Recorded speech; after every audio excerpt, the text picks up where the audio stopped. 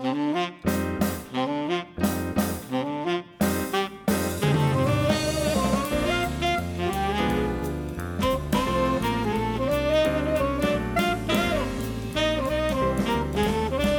and welcome to episode 439 of Conversation Street for the week of the 5th to the 9th of October 2020. I am Michael. I'm Gemma. Here's Gemma, and we are talking about episodes 10,133 to 10,138 of Coronation Street. Yes, there have been that many. And if you are a fan of our bonus extra material, you will find that we've done something a bit different. We've done another YouTube special this week, haven't we? Mm-hmm. Would you like to explain? I didn't want to be hogging the floor. Oh, here we go.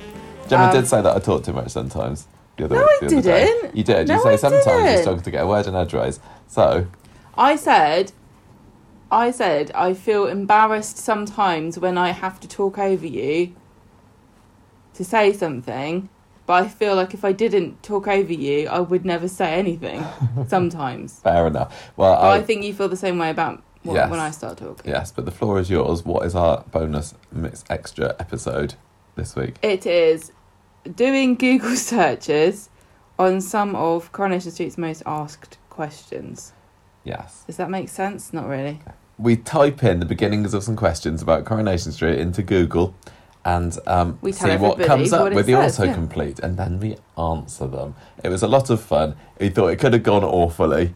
We were like, what if this isn't funny at all and we don't get any decent autocomplete results? But pretty much we did. So, check that out. And it is on YouTube as well. We videoed, we screen recorded it. Yes, it's one of those ones that's better on YouTube. But we did our best to try and make it, still comprehensible. Really I don't know if it worked. If it's on audio format only. But anyway, check that out. Check it out. I've had a bit of a week this week. I'm a bit knackered, so I'm not going to engage in any more small talk and just pass over to my lovely wife here, my glamorous assistant wife, to give me a quiz on Coronation Street between the 5th and the 9th of October and weeks ending in a 5 or a 0, also known as multiples of 5 years ago from this year. Over to you. What was that about me talking too much? Right. This was taken from coronationstreet.fandom.com. Question number 1. 5th of October 2015. The wedding of which two characters goes ahead despite it looking shaky due to one of them sharing a kiss with their ex? Oh. No. Was it? It wasn't Sally and Tim the first time round. It was Sally and Tim the first time round. You just looked at the phone. I did not look at anything. I was just repositioning your phone. Yes. It's Sally and Tim. Did they mention that they it was their never remarked anniversary? Upon the fact that they've got married. Like, wouldn't you, if you were going to get married again 5 years after and around the same month, wouldn't you go, let's just do it on the same date? Maybe they did. Maybe we missed that. Maybe that's it's. You know what, Michael? I'm going to say this. It is very likely that we missed something. Could have been. Right. Next question, please. 5th of October 2015. First appearance of which two Connors? Which two Connors? Which two Connors came at the same time? Kate. Yeah. And. Yeah. Johnny. Yeah. Correct. 5th of October 2005. What discovery leads Frankie to kick Danny out? He's having it off with Leanne. Who's that? Leanne Battersby. Leanne is his... Jamie's girlfriend. And who's Jamie? His son. Yes. Just checking that I know. I do. Well, the answer was he's having an affair with his son's girlfriend. Yeah. But you said Leanne, so I was just making sure that you knew they were two the same thing. Just some random prostitute in the street called Leanne. 6th of October... It's so tragic what she's going through at the moment. So tragic. 6th of October 1975. When the fire at the Mark Britton warehouse breaks out, where do the residents seek refuge? Oh, I can picture the room. Me too. I have a very vivid memory of this. It was the school. What school? Leslie Street School. Yeah, somewhere else. Did they go somewhere else? Yeah, they did. I can't picture that quite so much. The Rover's Return. Can I give you... No, they didn't go to the Rover's Return. Oh, I thought they did. Can I give you a clue? Yeah. When they went there... it was the cafe. Wrong. What? It was the cafe? You didn't listen to my clue. What was your clue? It was the New Old Inn. It was another pub. Why am I remembering the cafe? Okay, never mind. Carry on. The cafe wasn't even there, was it? Yeah, I think No, I it thought it was. wasn't. I thought it was the The bakery. bakery, yeah. It's a bakery, not a cafe. Right. 7th of October 1985. What does George Wardle reveal to a shocked Ivy that leads her to tell him they can no longer get married? Oh, he Yes. is Yes. a What? divorcee. Yes, and his wife isn't even dead. Yes. So they can't get married in the church. Mm-hmm. 7th of October 2005. I worded this question for you. Which gangster's mole starts her first day working at streetcars despite her husband forbidding her? Ronnie. I can't remember. It wasn't Ronnie Clayton, was it? Yeah, Ronnie Clayton. Yeah. 8th of October 2010. What does Jack tell Tyrone is the reason for his unusual spending? That's Jack's spending, not Tyrone. Oh, this is this the true reason? He was dying. It was the actual reason, but I don't know if that was the reason he told Tyrone at this point. I'm going to say yes, he was dying. Yeah, he's dying. So what's he doing? Giving back to the community. Random acts of kindness. Yeah. Secret random acts of kindness. Yeah. That'd be fun, wouldn't it? Okay. Final question. 9th of October 1995. Who does Betty ask to be her bridesmaid and matron of honour? Again, even though I watched this recently and you asked me a question about this week, I'm very fuzzy on the details. Betty's bridesmaid and matron of honour? Yes. See, I'm going between... not the lady that sells her the lamb and potatoes for her hot pots. I'm going to say, surely, bridesmaid. Bet. And Raquel. Yeah, I was going between. I was going between Bet and Raquel. If you'd have said who else, I'd have said Raquel. I am going to have a point for that. I'm claiming that mark. Matron of honour and bridesmaids are the same thing? I don't know. That's the ladies' side of getting married. I was asking you two different questions. Okay. Two different things. Bridesmaid and matron of honour. Okay. You don't get to be the matron of honour is like the head bridesmaid. Bet you do in COVID times when you can't have that many people in your reception and your wedding party. This is the best man, matron of honour, and the vicar. And there's actually like 3 people standing on each other's heads and shoulders. Yes. Right, is that it? I did really well then, didn't I? You got mostly right. 1 wrong. Yeah. Right, and also, we finally got Chris's quiz that he sent us. About 3 weeks ago. Taken from the ultimate unofficial Coronation Street quiz book by Ed Cobham. Thank you, Chris. Chris. Thank you, quiz. Told you I'm tired today. Right, come on, let's get through this quickly. We're not a quiz show. No, you just listen. This is printed by Summerdale. Okay? Okay. You just rude. Are these hard questions? I'm supposed to be these are difficult questions. I remember Chris saying in the email. Right. I don't think... You're going to get this all right. I did really well in the main quiz. That's what's the most important thing. Go on then. What displaced item in Ogden House... Duck. I just got it in the face because I thought you were answering the question. Is duck the right answer? Yes. I will finish the question. What displaced item in the Ogden House prompted a deluge of calls from listeners to Terry Wogan's breakfast show on Radio 2? I didn't know that happened. Okay. What did Blanche bequeath to grandson Simon in her will? Not so smart now, are we? I don't remember. It wasn't a pair of trainers. It wasn't the dog. Or was it the dog? Was it Eccles? No. A load of what? money. No, a pocket watch. Okay. In an early episode, which character muddled his words and ended up saying, "I don't know anything about history except King Harold, right?" Yeah, this is the hard round, you're right. I don't know anything about history except King Harold riding about on his hawk with a horse on his hand. An early episode, you say? Yeah. And it was a man. I'm going to go right for Len Fairclough. I don't know anything about history except King Harold riding about on his hawk, a horse on his hand. Okay, who is it? It is Frank Barlow. Okay. Who was Vikram Desai's sister? Nita. Yes. Thanks. How was Vikram Desai related to Dev Alahan?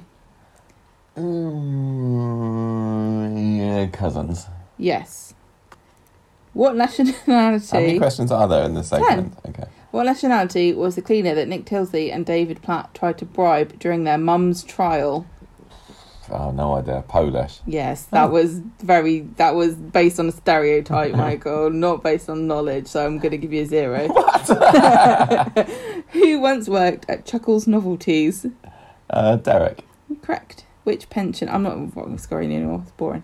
Which pensioner did the Platt children once use as a model for their guy on bonfire night? Yes. In 1973, who was caught underage drinking at the Rovers? Who was underage in Coronation Street in 1973? That's the question. Oh, no. Maybe. No? Internal thoughts. 1973? Yes. Can't have been Lucille Hewitt because she'd have been the right age by then. I thought there was something with one of the Flemings being caught underage drinking. This is like a maths question where you have to say you're working out. They'd gone by that point. I don't know. Trisha Hopkins, of course. Who did Hilda Ogden accuse of being lax from the neck up and relaxed from the neck down in 1969? Stan. Yeah. Okay. Again, that was based on a stereotype, Michael, so it doesn't count. Oh, I did all right then. Well done, Chris, Michael. Yes, thank you, Chris. The book. Yes. That's it, isn't it? Oh, their birthdays. Oh. Who's got a birthday coming up? Who's got a birthday? We're in real danger of forgetting people's birthdays. I don't forget it. This is your job. Today is Adam Hussein's birthday, so happy birthday to him. Today on the 9th, you mean? Yes. 9th of October. That is today. Birthday time. 10th of October, producer Brian Armstrong. Sarah Lancashire played Raquel Watts. Jacqueline Ferrari played Linda Baldwin. 11th of October, Jean Alexander played Hilda Ogden. Tell you what, October, really one of the best months. That reminds me of something funny that happened when we were in Manchester. What was her name? Jacqueline, whatever her name was? I don't even know what you're talking about. We were just, when we met up with Adam and Sel, we were talking about her. I can't remember how it came into conversation. Jacqueline, what's her name that you just mentioned, who's got a birthday coming up? Oh. And I think it was Adam said, whatever happened to her? And I thought he was talking about Linda Sykes. And I said, she ran off with his son after she was having it off with his son or something. And he was like, I thought she was just turned into a famous author. Yes, she is an author now. Okay. That's my anecdote, everybody. Jacqueline Ferrari. Yes. Oh. Did not have it off with Mike Baldwin's son. That was the character. Wow. Tumbleweed. Deborah McAndrew played Angie Freeman. And Samuel Robertson, who's Adam Barlow II. That was all 11th of October. 12th of October, writer and storyliner Tom Elliott and Ledony, who played Michael Rodwell. 13th of October, Angela Lonsdale played Emma Watts. 15th of October, Lisa George, who plays Beth Sutherland. This is quite a good birthday week. I told you this is the best. September, October, very good months to be born in. 16th of October, Maudie Edwards, who played Elsie Lappin. What's a good fact about her, Michael? First person to have a line on Coronation Street. Correct. Director and actress Tracy Spencer. Oh, director and actress Noreen Kershaw, who played Tracy Spencer, was born. And Shane Ward, who played Aidan Connor. Shane Ward.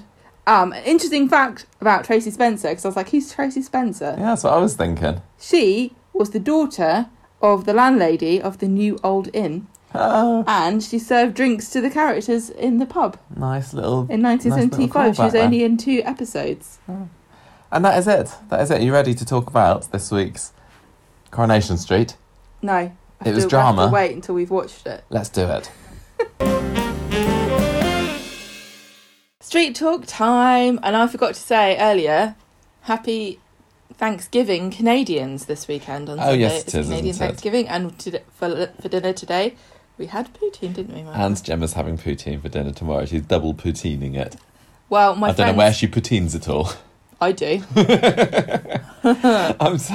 I'm really tired. There might have been a little clue that Joe had dropped just at the end of that intro sequence, that we hadn't actually watched Friday's Corrie yet. Now it is a few hours later and we have watched it, and I'm exhausted.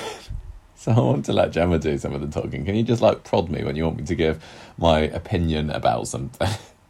Because I've got some about this week's Corrie. I do indeed. I mean, the hot talking point this week is... Hot talking point, yes. Is Todd, isn't it? But we can't get there yet because we're not doing him as our first story today. No, Todd has arrived on the show, and if you think that it's important because it's a new character, you're forgiven because it's a different actor. And he didn't even bother to give him a scar on his face. Shocking. He's good enough to apply it himself. I can understand it might be difficult because he would have to apply his own makeup, but still kind of annoys me. But I bet you the makeup department are secretly relieved. Yeah, so when they do get back to normal. And also the guy who plays him is called Gareth Pearce. Gareth Pearce, probably relieved because I would imagine it takes a while to get that applied. Mm-hmm. Let's get to Todd later, shall we? What are we going to talk about first? What are our storyline tales this week, Gemma? Michael's closing his eyes and resting on a pillow. I'm so tired. We've got Toya Battersby. Oh, is that Toya? Yeah. Oh God! Toya Battersby. You put German in things. I tried to put a German one in the Todd storyline because, as people who speak German will know, German for dead is Tod, and the storyline is about him faking his own death. It seems like, but But no. you couldn't think of anything because you were tired. I already had an all right storyline title for that, but that's our third storyline of the week. Second, I don't understand what this one's supposed to be. Bride, Sally, Bride. You know, like ride, Sally, you ride, and that's bride, Sally, you bride. It's good. She got married this week. Now sing your Shona song. Shona, spreader of corona. That's what she gets called when she's blowing kisses around. You blow kisses at literally, people. Roy's first day back on the street since corona lockdown. Was it? I think so. I think that's the first that we've seen of David Nielsen. Oh. And Shona goes and blows kisses right in his face. He's dead now. Then we've got Todd, Toddly Different. Well done. Totally different. Okay, well, you just say everything then. No. I can't pronounce speak. these things well enough for you. You can do the rest. Like this. Johnny Scott Secrets. I lost track of what storyline title we were on for that bloody story. It's been so long. Were we on Johnny Scott? It used to be Johnny Scott Issues, and I think maybe it turned to Johnny Scott Secrets, but Johnny's got to get a move on with this storyline, I have to say, because for heaven's sake, just get on with it.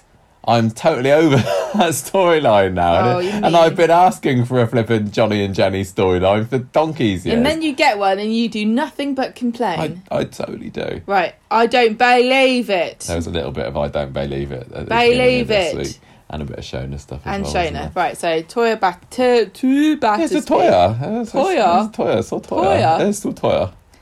Right, on Monday. You've made me tired now. It's rubbing off. No, only one person's allowed to be too tired to podcast this evening. That is me. I backseat tiredness. Okay. I need to make this box smaller. Where's the... Right, sorry. Mike always makes the window too wide. I don't get it. I don't get why you can't cope with a slightly wider than usual window. To me. Go on. Because your eyes go all the way across. My eyes don't like it. My eyes are lazy. Right, Monday. This is Toya's Battersby's. This is going to be a quality podcast this week, everybody. Can you tell? Yeah. What has Nick and Steve and Toya and Leanne and Imran and Ollie and all of that lot been getting up to this week? Right, on Monday, Nick says to Steve that Leanne thinks everyone's against her, but he doesn't think that's necessarily the case. And then he gets another message from Sam. Leanne's in the tiz again in the afternoon, and Steve's like, calm down, we need to be ready for this mediation meeting that we're going to have. And Leanne is worried that, Leanne has made this conspiracy theory in her mind that what is actually going on is that Dr. Hospital has made a terrible mistake in saying that Ollie was going to die. And so they're covering their backs, and they're going to offer them another specialist. I thought you were going to say they're going to off Ollie just to prove they're going to just take a pillow to definitely not going to survive this. Stay still, Ollie. Yeah. So inappropriate jokes will be peppered throughout this episode. I'm convinced they're going to be offered another specialist who will then cure Ollie to save Dr. Hospital's reputation. So Nick tells David about the fact he met up with Sam, and then they're going to go stargazing together. Very sweet. And Gail comes in, and Gail's back. Yeah, Gail came back on Monday, and so did Eileen on Monday. They're all back this week, weren't Lots they? of new returnees Yes. weren't there this week. Yes, they were. So, but still not Max. He's still just playing fart noises in his bedroom. Oh, youth. Don't we all have fond memories of doing that as children? So then Nick reveals to Gail about Sam and the fact she has got a secret grandchild.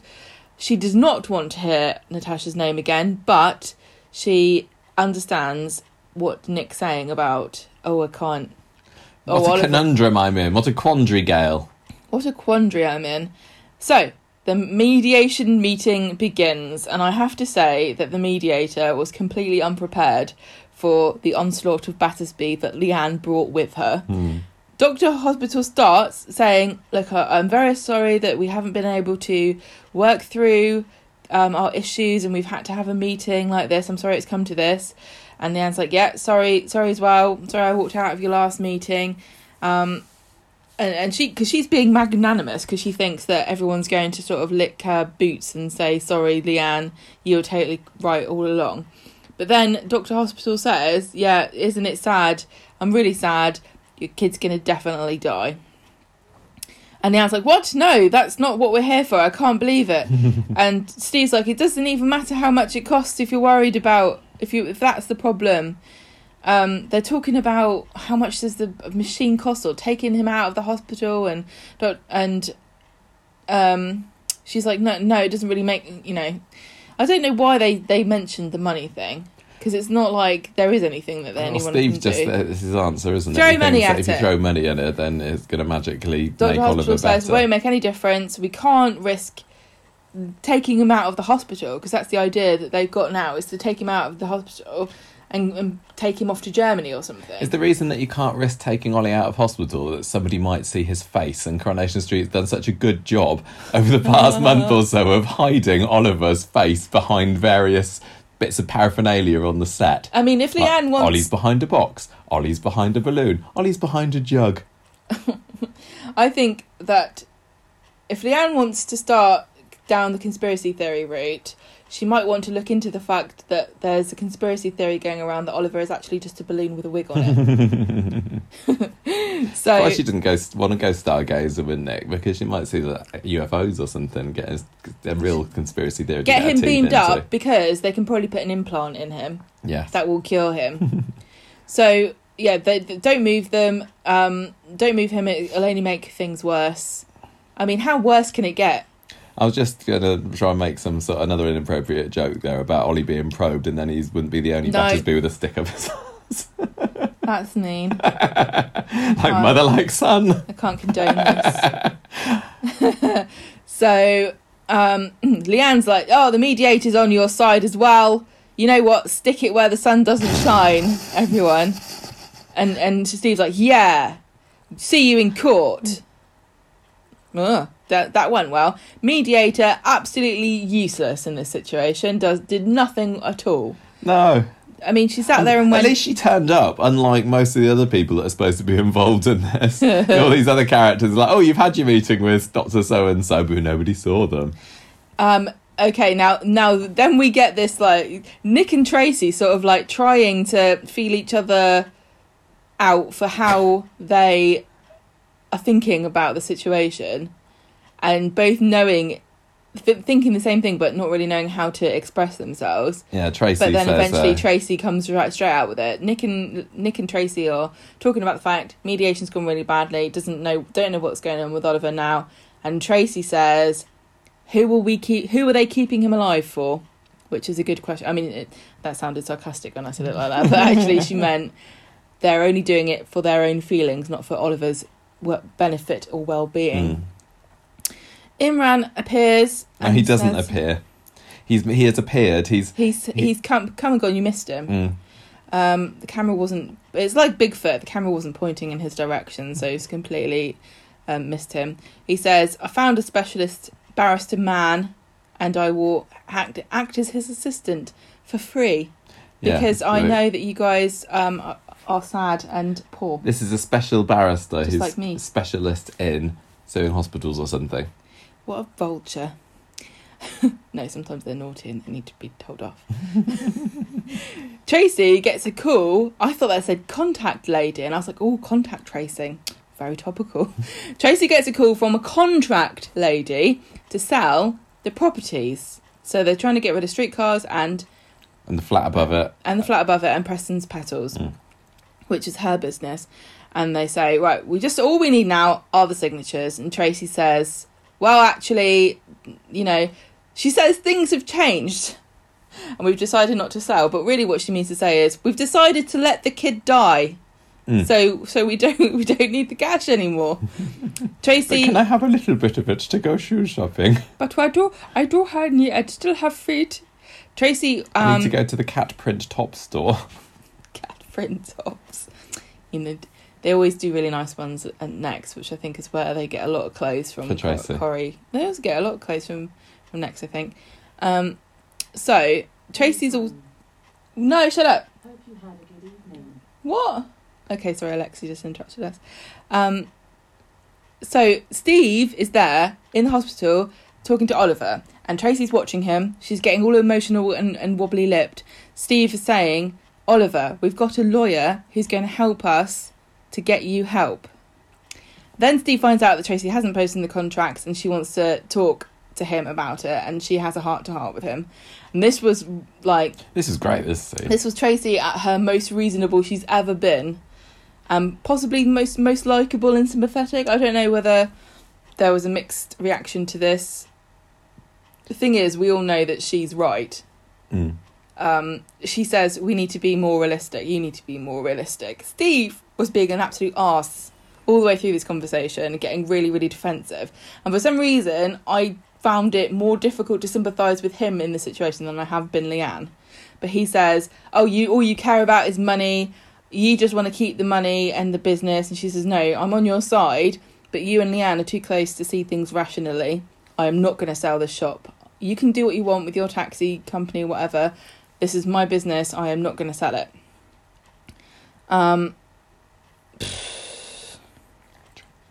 Steve and Tracy Steve and Leanne here, but are arguing, Steve and Tracy. And he says... She says, look...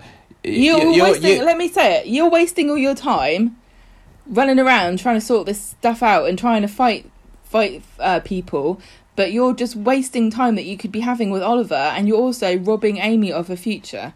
And she says, Oliver's not going to get better. Make the most of your time with him.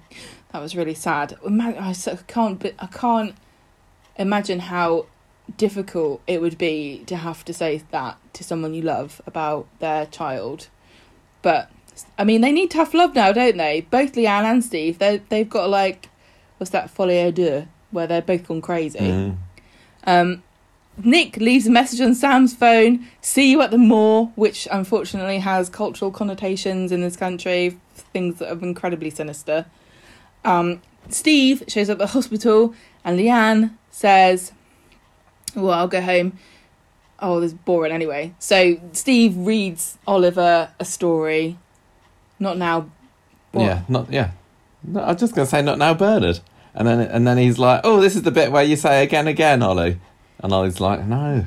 No, I'm dying. I just want to go to sleep. So does not want an encore. He's reading it. He does a very good job. I felt like that was a nice story. Yeah, it was, but you're right. It's hard to sympathise with Steve a bit because the story isn't about Steve, is it?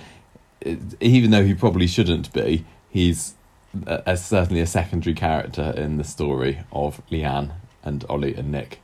I felt like Steve brought this book because he was reading it himself and he had to know how it ended. Also, I don't know why he didn't bring one of the many books that ends with some horrible tragedy happening. Yeah. So that everyone like that can Peter cry. Pan one that Leanne was reading the other week. On Wednesday, Nick is doing a Zoom call with Sam, and then along comes crazy Granny Gail introducing herself. Nick's like quickly closes the lid, but there's some kind of weird technical fault where Sam isn't hung up, but he can still hear him. So we thought that would turn into something, didn't we? Is this going to come up again, or or was this just the writers going, let's put in a bit of authenticity that everyone can relate to? We've all had it in one of these many Zoom challenges. Calls we've had all summer. Yeah, I thought there'd be a thing where somebody's on a Zoom call with somebody, gets closed down, but they're still listening in. But it hasn't happened yet. Tracy tells Emma what's going on, and she says, maybe I'm a bit harsh, but I can't regret it because I'm definitely not going to sell that florist. I can't change what's happening to Oliver, but I can definitely help Amy. And helping Amy means, I need to have this florist shop. Leanne is trying to appeal to Dr. Hospital's maternal side. Did she say something about you got kids or something like that? Yeah. She's like, and Dr. Hospital's like, literally, I'm not doing this for fun. This is not fun anyway. This is really crap. You're making this worse than it has to be. She turns to Oliver in her bed. This is Leanne, not Hospital. And cries, I won't let you go, baby. Very, very sad. Imran, Nick and Leanne are in the lawyer's office waiting for this barrister who seems to be running late. Nick's trying to call Sam, but Leanne's like, no, you're not doing anything with your phone. This is important. And all the way through this, Leanne's getting really wound up. Nick's always looking at his phone. I can imagine. You can even more. You can sympathise with Leanne, as if you weren't already walking in her shoes. Yeah. Meeting's over. He turns his phone back on, and Leanne has to go at Nick, saying, "What's so important? What's so important? Why can't you pay attention to what's going on? You giving up on Oliver or something?" And Nick's like, "You know what? The world doesn't just stop turning when this is happening. The other things are going on." And then he's like, "Actually, I better just confess." And he says, "The person who's been texting me is my son." And Leanne says, "What?" Bombshell. What? Nick explains everything that's happened to Leanne. She doesn't really believe it. And she's like, are you sure? It's and because Nick's she knows Natasha, doesn't she? And yeah, she knows Natasha's a liar. She knows she had an abortion, etc., she's not exactly been 100% truthful in the past. Are you sure it's your son? And Nick's like, yeah, I've met him. He's cool. He definitely takes after me. He's my son. He's awesome. What are you trying to say? And so she has to accept that is the case. That he really is. I've lost my. Yeah, so Nick's investigated it. He hasn't had a DNA test done, which I think is a bit weird. So he says, I really wanted to tell you, but I couldn't until now. You and Oliver are my priority, and if I'm going to carry on meeting Sam, it's got to be our decision. Oh, he didn't like that. I thought it was a bit... I don't know. Why would he let Leanne say that, or I think it was mean to give her the opportunity to say, oh, well, you could have told me not to see my son and I would have done it, There's no way he would have actually stopped seeing his son. And it's not fair on the kid either. And he promised Natasha he wouldn't mess him around. I know. But he knows Leanne's not going to say, no, you can't see your son anymore. I don't think he admitted that to himself, but I think he knew deep inside, there's no way somebody is going to look me in the eye and say, you can't see a kid anymore. I know, it's a win-win situation for Nick, isn't it? He's like, oh, well, you said I could do it. Leanne calls off and says, look, we should all meet up. I want to meet Sam. You said he's really cool. Yeah, I heard he likes space, and I love space as well. I don't know if you know that about me. It's my passion. It's always been my passion for life. Nick's like, I don't know if this is such a good idea. She's like, no, I want to meet this son if he's so cool. I want to meet this kid. So Sam, Natasha and Nick are in the waiting room. And I was pretty cool myself when I was a teenager, says Leanne. Do you remember that? Yeah. Red hair, blonde streaks at the front. Yeah, it was awesome. Natasha wants to meet with Leanne first, and Nick and Sam go and get coffee. And Natasha's like, oh, I'm really sorry about your son, Oliver. And Leanne's like, shut up. Is it true? Is it really Nick's son? And Natasha says, yes. Unfortunately, this is the last thing I wanted. I promise you, I'm not a psycho anymore. But yes, it is true. And what is it? She's like, oh, I didn't even want this to come out. It's because I was in the hospital. So really, it's your fault. And then once Leanne has accepted that this is definitely true, Sam comes along and he's like, hi. Oh, he's so sweet. And Leanne's just like sitting there and he's chatting away, talking about he wants to go to Bristol University, he wants to be an astrophysicist, etc, etc, etc. Leanne's reaction to seeing Sam was so heartbreaking. And she smiled, but she looked so sad as well. Like, it took her by surprise, her reaction. Like, she had a bit of a wobble, didn't she? She wasn't prepared for... I think she wasn't prepared at all for her reaction, because she obviously immediately felt a connection to Sam because he's so adorable and he's so open and like willing to make friends with people, and she wasn't prepared for him to be so cute, and neither was I, to be honest. So anyway, she can't take it, Leanne. She goes into a side corridor and she says, Nick, I'm sorry, but I can't help hating you because of this. You have to go. Very sad. On Friday, Leanne tells Toya about Sam, and Toya's like, what? They're giving kids out? Where? Tracy chats to Mary and Nick about being worried about Steve. She's trying to justify not selling the florists. I don't think she really needs to. I think everyone understands it is a bit of a crazy idea. Why does she need... I don't know why she thinks she has to sell it now anyway. I know they're talking about legal costs, but they don't know what they would be. Well, yeah, not £500,000, you would hope. I would hope not. Both Tracy and Nick are worried about the fact that they are not involved in any of these conversations, or they're not really sure what Leanne and Steve are thinking. Very difficult. They're kind of being frozen out emotionally, aren't they, a little bit? So Toya goes and tells Imran about Sam. She's like, can you believe this? Can you believe this? I can't believe it. I mean, I can believe it. I've had a number of weeks of watching this. I've had time for it to filter through. Imran goes in to see Leanne and Steve and says there's a court case for the court date, October the 19th. I've written the 9th here. It's today. No, you're late. And they're gonna hit him with a brick. It's in a couple of weeks, isn't it? Yeah. Leanne's like, oh no, so soon. I've got nothing to wear. She says it's like so soon, but I thought this was urgent, isn't it? Well, I mean, time is ticking. Yeah. Nick arrives at the hospital to see Leanne because she needs him, but she says, like, I can't handle Sam right now. Like, all this space stuff is just... It's blowing my mind. Tell me about black holes. I can't stop thinking about them.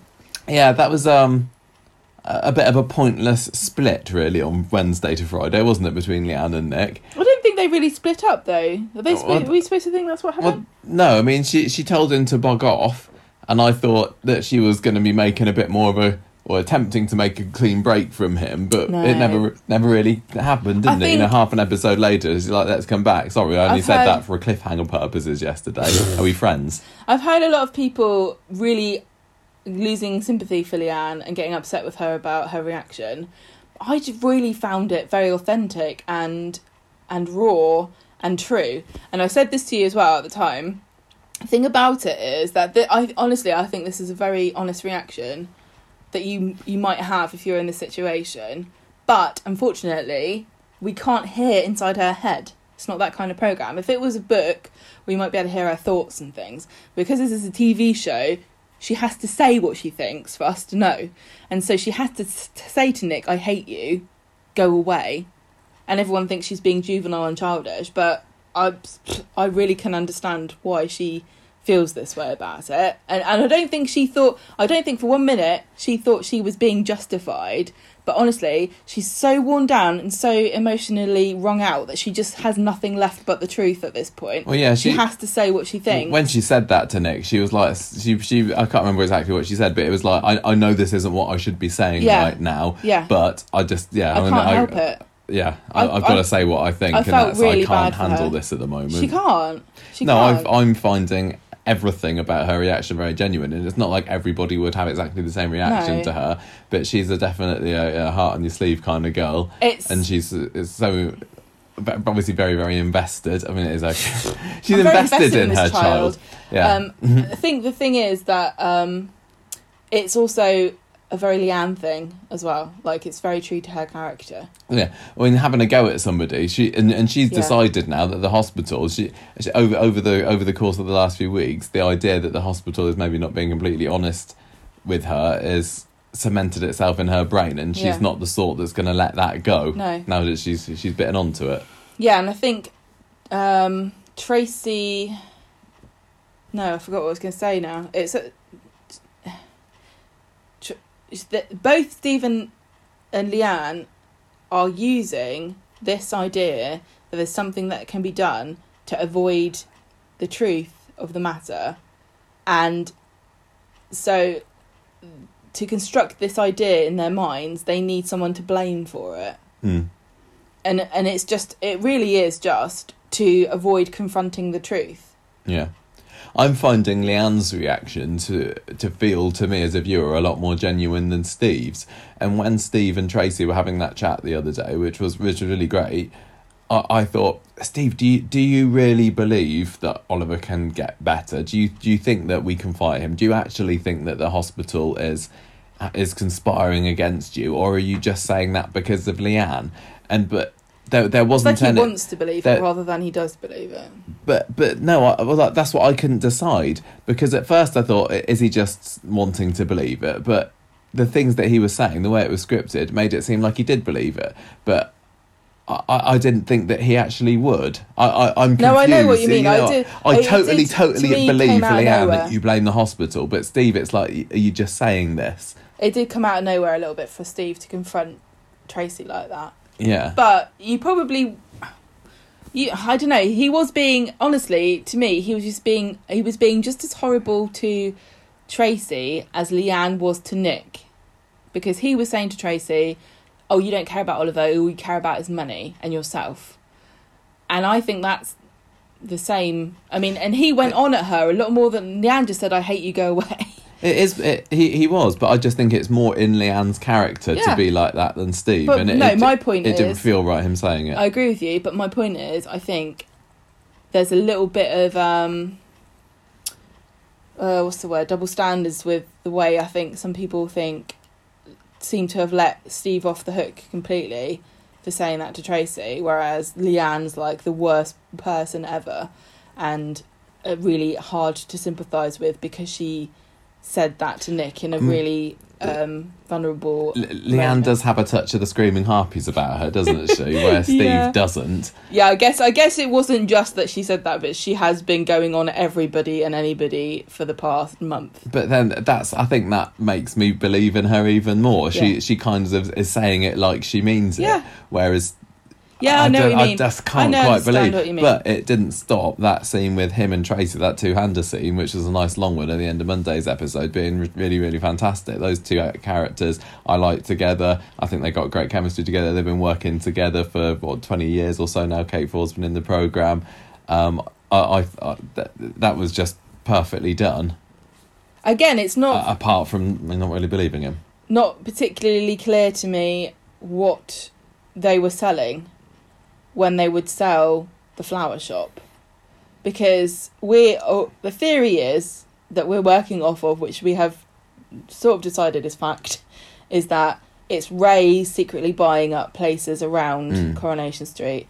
He doesn't really want the flower shop anyway. Nobody cares about this. It's not a deal breaker. Yeah. But the taxi company is definitely selling the building, not the business. Because the business, Ray's not buying properties for the business reason. He's buying it to develop it. We think this is the theory. So theoretically, Steve could sell the taxi building and just have a taxi. I mean, what purpose does the taxi office serve anybody? None whatsoever. Everybody could do their taxi organising job at home. Yeah. So he's selling a property. Got a handy, forecourt outside to. Sometimes park people the cabs come on. in to look through the window and go, I need a cab. Yeah. But I'm lazy. I would just phone from my house. I don't know why I would walk to a cab office when they've got a car. Anyway, so we're not really sure whether what would be the point of selling that now anyway, and how much money would they really get from selling a flower shop. I still think it's weird that they all own these properties. I was doesn't make sense. I can't stop thinking now when I'm watching things like that about what that person theorised on our Facebook group the other week about, is it Liz's lines that Tracy's reading, and when Tracy is being, I think you're being a bit mean to Tracy now. She's sensible. Is it Liz saying, I don't want to sell the flat, or what? I don't know. it's a weird one because It can't be because they want to sell. The storyliners want Steve to sell his business and the flat above it to facilitate Ray's plots, right? So Liz saying don't sell the flat, I'm not selling the flat, wouldn't work because he needs the flat to sell to develop. Yeah, no, that makes sense. What do you think that Tracy would be like if the tables were turned and Amy was in the same position as Oliver? Because Tracy's able to take a step back from this and see the truth that's staring her in the face, that Ollie's not going to come through this. Would she, if Amy was in this position, be saying exactly the same as Leanne, and she'd probably be worse and flinging more mud than Leanne is? And probably, and also sadly, I have to say, if this was Amy on the bed and they were talking about should we just let Amy die, I would feel so much different about this story than I do, because I have not got anything to think about Oliver. I don't know anything about him.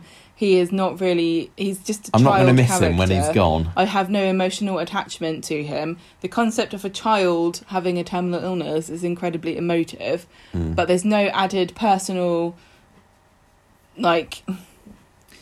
emotions, I feel, towards Oliver. It would be very, very different if it was a different character. Like, can you imagine Simon at the height of cuteness being in a little hospital bed and they're going, oh well, he's gonna just let him die? You find it even more I think you'd find it definitely so much more difficult to watch. It's to me, I think it is a bit odd that they picked Oliver just because nobody's got any real attachment to him.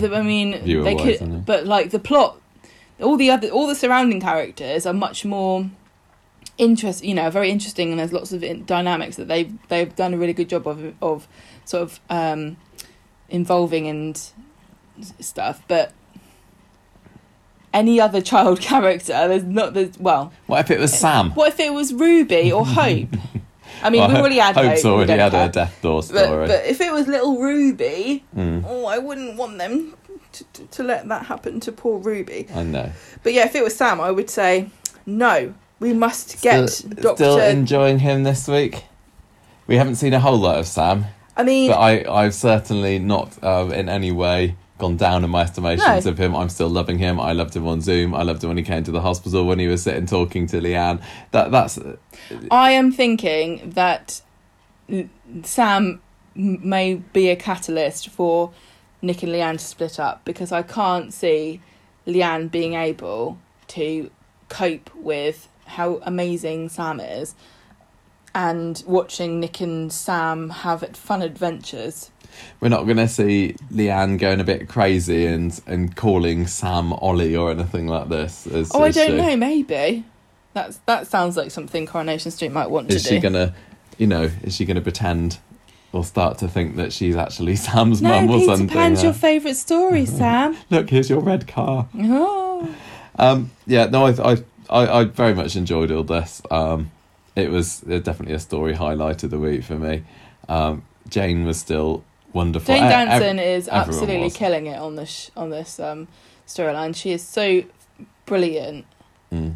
She's so the expression on her, like I said, the expression on her face when she saw Sam, so many layers of emotion just in that one little look.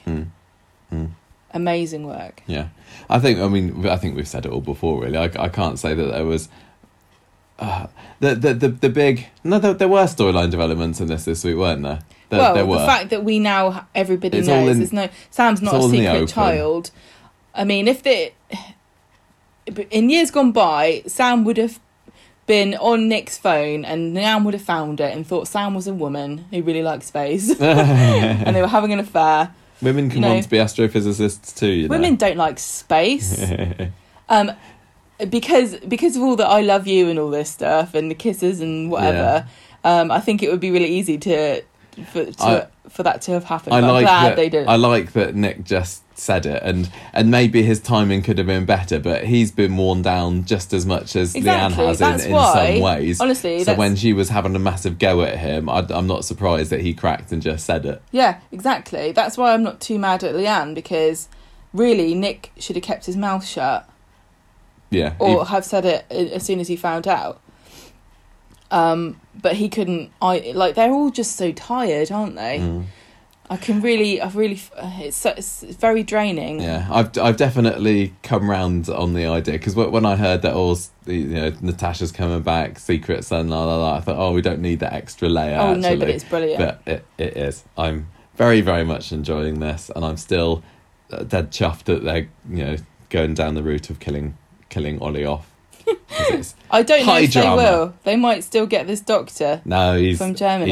He's on borrowed time, I'll tell you. Okay. Right, Sally Bride. Let's do the next story. So it's wedding week. Remember, we only found out last week that Tim and Sally were going to get married this week, so they better get their skates on and get down to that church. So Abby on Monday is going to go and help Sally pick out a dress. They're all trying to keep this wedding secret from Jeff because they think he's going to storm on in and gate crash it. So we see a couple of scenes with them blanking Jeff in the street. Even Faye, he tries to say, look, I haven't spoken to you for ages. Come and chat with your old granddad. And she's like, not interested. He's all on his own. So Alia goes to the prison to speak to Yasmin, and we find out that Paula, and when I heard Paula, I thought Paula Wilcox, Elaine, Philippa. No, Paula, lawyer Paula. He's had a bit of a thing. What's it called? A turn in the hay? No, what's it? What? With Roll Tracy. in the hay? Roll in the hay with Tracy. Turn in the hay. She's rung Imran with a trial date, 2nd of September. The dates are all getting lined up at the moment, aren't they? We've got the trial date next week for hospital stuff. 2nd of December, which is week before Corrie's 60th anniversary week. This trial's going to take place. Well, the trial's going to start then. I can only assume the trial's going to go on for about a week or so, and maybe the big verdict will happen on the exact 60th anniversary of Coronation Street. Just putting that idea out there. Anyway, Yasmin, however, is still feeling very, very pessimistic about this. She thinks that Jeff's going to do something and he's going to come out smelling of roses. He's going to take all the money out while he still can. And again, she says to Alia, back down. Just stay out of it. Stop. Keep your nose out. Stop talking to Jeff. Stop gloating and antagonising him. Exactly. She just can't do it, can she, Alia? And I'm sorry. I just really, really, really struggle to take Alia's side. When she was having a go at Jeff in today's episode, I was like, shut up, Alia. Leave the poor man alone. What? Anyway, Yasmin. That obviously says more about Okay, not the poor man, but it's just like, Alia, you've been told. Stop it. Get a spray bottle. Anyway, Yasmin is worried that when she has to go up and stand on the stand, she's going to crumble. She's not going to be able to cope with it all. And she asks after Elaine, but there's still no word. Alia says, you're going to be a powerful witness because you've got truth on your side. Only that was all it took Alia. Meanwhile, Gail has been told about the secret wedding of her best friend Sally, and she's invited to be a secret barmaid, a secret bridesmaid at it. So she's jolly happy about that. Meanwhile, Jeff, who everyone's trying to keep the wedding secret from, overhears Abby and Faye talking about it. And it wasn't like the secret Jeff overhearing last week, where he just so happened to be in the back of the shot when Daniel and Nikki were exchanging cash. Faye and Abby were just blabbermouthing about it on the patio. And he's out there going, what's going on here then? So Faye feels dead guilty about revealing this secret nuptials. But Tim says, no, don't worry about it. It's fine. And it's true. The amount that they go on about it over the next episode or so, it would have been pretty hard to have kept it secret from him, to be honest. Sally worries about Jeff gate crashing this wedding, though. How are we going to stop him coming along? Tim thinks, I reckon I can talk to my old dad. I'll be able to stop him. Don't worry, I just need a quick chat with him.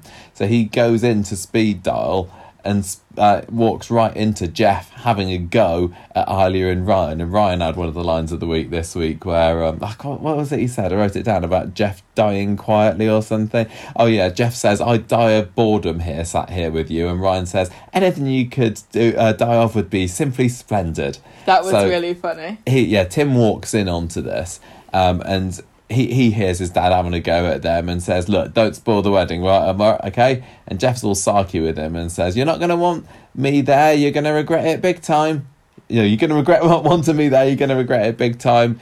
And he tries to guilt trip him more, saying, I raised you, blah, blah, blah. I taught you how to read. No, I didn't, hang on. Yeah. Tim's like, no, I've just come to say, don't you dare come and ruin our wedding, please. Yeah. Wednesday morning, the day of the marriage ceremony. Soap phrase of doom to kick off the episode. Today's going to be just perfect. But you know what? It pretty much was, actually. It was pretty hilarious. Yeah. So Craig finds out that he's invited to the reception. Craig's there. He's got his fancy, it looks like Colson's awards show suit, doesn't it? Because he's a bit of a snappy dresser at these things. I'm not sure I'd feel thrilled and privileged to be a part of someone's special day if they only asked me on the day. Well, they've only known that the wedding was happening for about 2 episodes worth, so it's fair play. They've got enough time to buy a dress, they've got enough time to send out invitations in advance. Well, it's Faye, isn't it? She's sniffing around Craig on Wednesday. Ban that. I'm sorry. And yeah, so he's coming along, and Jeff's loitering around saying, I'm still on standby. I've got nothing on this afternoon if you want to invite me, just saying. Yeah, I've freed like, my no, afternoon. Grandad, you're not coming. Sorry. No, nobody wants you here. Meanwhile, Sally is having some last-minute wedding jitters. Abby has got a plan, hasn't she? She knows how she's going to stop Jeff coming along to this wedding, and she takes Faye's phone and takes a snap of Sally in her wedding dress, and then has a sneaky send of it somewhere. We don't know what's going on at the moment. No, she doesn't send it anywhere. And the thing, she sends a message. Things start to get even more suspicious with Abby when Sally's leaving to go into the car, and Abby starts feigning one of her heads. She's like cradles her temples, like, "Oh, I can't possibly come to the wedding." And at this point, you had forgotten or you didn't see the photo sending thing earlier, did you? So you were like, "What? Sally's not even going to come to the wedding. Abby's not even going to come to the wedding." And I was like, "No, she's got a plan, Gemma. You watch." I don't think she sent a picture. I think she just sent a message. She did. She said she took a picture of Sally. Yeah, I know she took a picture on Faye's phone, and then she sent it to Jeff, so that Jeff would think, "Oh, Faye's come round. She's on my side now. She's going to get me in the back." I thought she just texted him like, "Come round, Grandad." Oh, it doesn't matter. Whatever's happening, it was genius. She's lying about having a headache. Yeah, should never do that. So Abby goes round to Jeff's and says, "Oh, Faye's waiting for you in the conservatory. Why didn't you go in and see her? She really wants to see you." Jeff goes to Sally and Tim's house. Oh, sorry. Yeah, that's right. Abby, yeah. That's right. Jeff comes round, Abby's there alone, and says, "Oh, Faye's waiting for you." Yeah. And he goes, "Oh, great! I can't see through the window. I'll walk in there." Yes, that he goes into the conservatory. Faye's not there. Abby traps him in. Hurrah! So, and she even does that thing where she stands in the doorway and's like, "You've fallen into my trap. Ha ha ha! Now I shall lock you in." If you were Jeff, wouldn't you like push her over? Later on, Jeff does his cliche line of, "Oh, you'll never get away with this," and Abby says, "I think I already have." So there's a little bit. What is going on with Alexa today? Shut up, Alexa. Yeah. I hope whenever that line appears in a script, it's been copy and pasted from the original.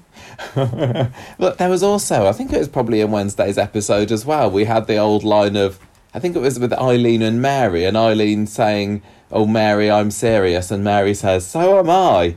Like, come on, writers. On the whole, I like Wednesday's episodes, but there was a few too many cliches in the script for me. Anyway, Abby is standing guard at Sally's house with Jeff trapped in the conservatory, making fun of the fact that he's now trapped like Yasmin was when she was in her box. So that was a nice bit of poetic justice there, I thought. Well, I thought it was cruel because you should never lock a dog in a car in the sun.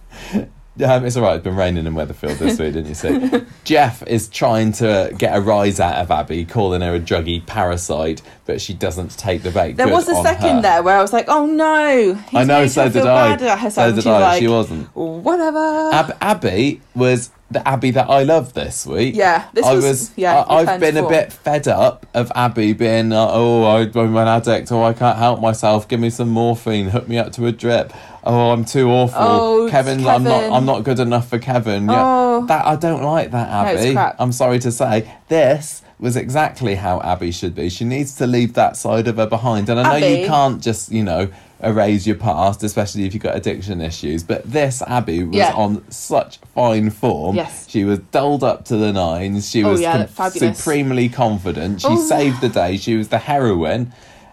Perfect. I loved her. She was just absolutely brilliant on Abby Wednesday's saving episode. the day is my favourite thing apart from Drunk Jenny. Well, I we would got a bit of love that this week Abby as well. to save Drunk Jenny from something. Can we work that From into herself. a script? So No. Kevin rings up Abby and she's there speaking on the phone going, oh yeah, don't worry about me, I've just got a headache, you enjoy the wedding now. And Jeff's banging on the conservatory door and Abby's like, oh, it's just kids outside. I'm just watching Zambezi. It was Zombies, sorry. basically the scene from Nick and Carla's wedding when Tracy was locked in the factory cupboard by Jenny, wasn't Yes. it? It was basically exactly the same. Except he didn't say, I've got medication to take. Yeah, exactly. Yeah, that's what he should have done. Yeah. Because he even should could. have done Oh, it. me heart. Oh, my heart's exploding. Didn't think about that, did he? No. Yeah. Where the only difference was, Jenny let Tracy out so that she could get to Carla and Nick's wedding in time to ruin it, whereas Jeff managed to stay in there for the whole of the time. Yep. So the wedding party are We back. don't see we don't the get to wedding. see any of the That's the fine. happy event. That is because- exactly how it should be. Well, we've already seen those two get married. 5 years ago. Yeah, they made a thing saying, what did Sally say? Oh, I've married Tim as many times as I've married Kevin now, or something like that. It's ridiculous. So we don't need to say it again. Honestly, I think this is the best way of handling it. And I also find it quite funny that in Coronation Street, in the space of how many months? Like, not even like 3 months, we've had 2 weddings during a pandemic when weddings are incredibly restricted. Yeah. Well, it was in the long-term script, wasn't it? I don't think they could avoid this. I think they can avoid Sally and Tim getting married because basically they are married in everyone's I heads. think that Sally and Tim were originally going to get married like 3-4 months ago. I think this is Probably. a very much a delayed wedding. That's probably why they didn't say, oh, it's our wedding anniversary, should we get married? Very good point. Anyway, so the wedding party are back. They've had a lovely time.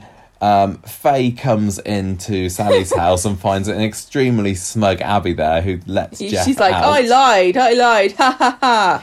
Faye pretends that she saw nothing when Jeff's like, you've seen her, she like I your thought- granddad I in the thought- conservatory here. Good on you, Faye. Oh, poor Faye. But she had no qualms about it, did she? She's not. like, She has washed her didn't see hands a of thing. Jeff. Don't know what and you're sung talking happy about. birthday for 20 seconds. Over at the reception, Sally is very chuffed with Abby because she managed to keep Jeff from the door. But Basically, then- everybody thinks it's hilarious, don't they? They do, basically. Then the police arrive. It It's one is. of Craig's mates, and Jeff has accused Abby of false imprisonment, and everybody very quickly comes up with a little an agreement together that no, Abby was. How could she have done? Because she was at the wedding, wasn't she? Yes, Taking all the photos, which is why she's not in them. exactly. And the police go, well, we're not going to investigate further.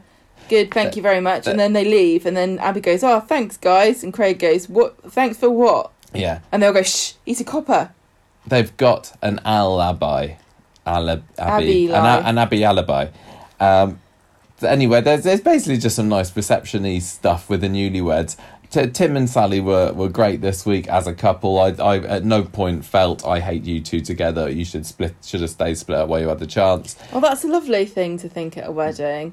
Oh, I really like this wedding. They should in no way have split up. This is why I maybe might have enjoyed seeing the ceremony, because I don't care about seeing Maria and Gary's wedding No, ceremony. you're right. But for a couple that I feel something about, or I Yeah. have felt something about in the past, I'd rather see them say their vows actually and show off their rings. If we only get one wedding, it should have been Sally and Tim's. Anyway, Faye has a little moment with Craig where she invites him to dance, and he's there saying, I don't dance. I'm embarrassed about how I look. They really keep working in Coulson's weight loss into the script, don't they? People can't help mentioning it with every scene that he's in. We need to make everybody know that we know this has happened. Yeah. Anyway, Of course, nobody mentions the fact that Todd's come back with someone else's face on his head. they have a nice little dance together. Apparently, we don't see it because it'd mean them getting close to each other. And we also learn that this it wasn't today's episode, that Faye has got a boyfriend called Noah, who I don't know whether we'll see or not. But What a charming name! Craig is not.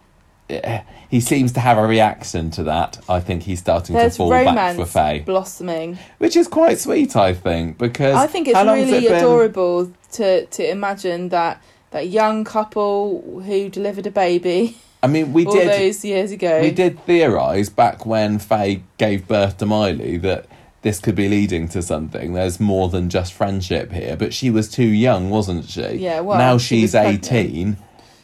Fair game. In Craig's eyes, at least. I just, it really makes me wonder how much Craig, I can't remember what happened. You said that Anna delivered the baby. I think so. But we know Craig was with her for quite a lot of the... He's seen it all. I know, it makes me wonder whether he had the hot water and a washcloth. Right, get your pants off. Tim sees Jeff outside the shop. There's a really great framing of a shot at the end of the episode where Jeff is all alone outside the shop with his microwave meal, isn't he? Completely abandoned by everybody. Microwave meals are convenient and delicious. Jeff says to Tim, all these misunderstandings, blah, blah, blah. He tries to come up with excuses. Misunderstandings. And Tim's like, no, not having any of this, Dad. You're going to die alone and sad. Bye. I'm going back to the party. I wish you an unhappy life alone, basically. Oh, that's just mean. And that's pretty much all that we saw of this storyline this week. These two storylines that we put first were definitely my favourites of the week, and I was a little bit disappointed that in both cases they fell off the radar a little bit on Friday. I was hoping that the momentum that had been built up at the beginning of the week was turn into something big on Friday, but no, all we get to see on Friday was Alia going to... the prison to see Yasmin and tell her about Jeff getting locked into the conservatory, which I did like. This was a bit of a I didn't pass my driving test fake out from Yasmin, because she sits there as Alia tells her that Jeff was all alone while everyone else was having a party, and she looks really upset, but then she sort of goes I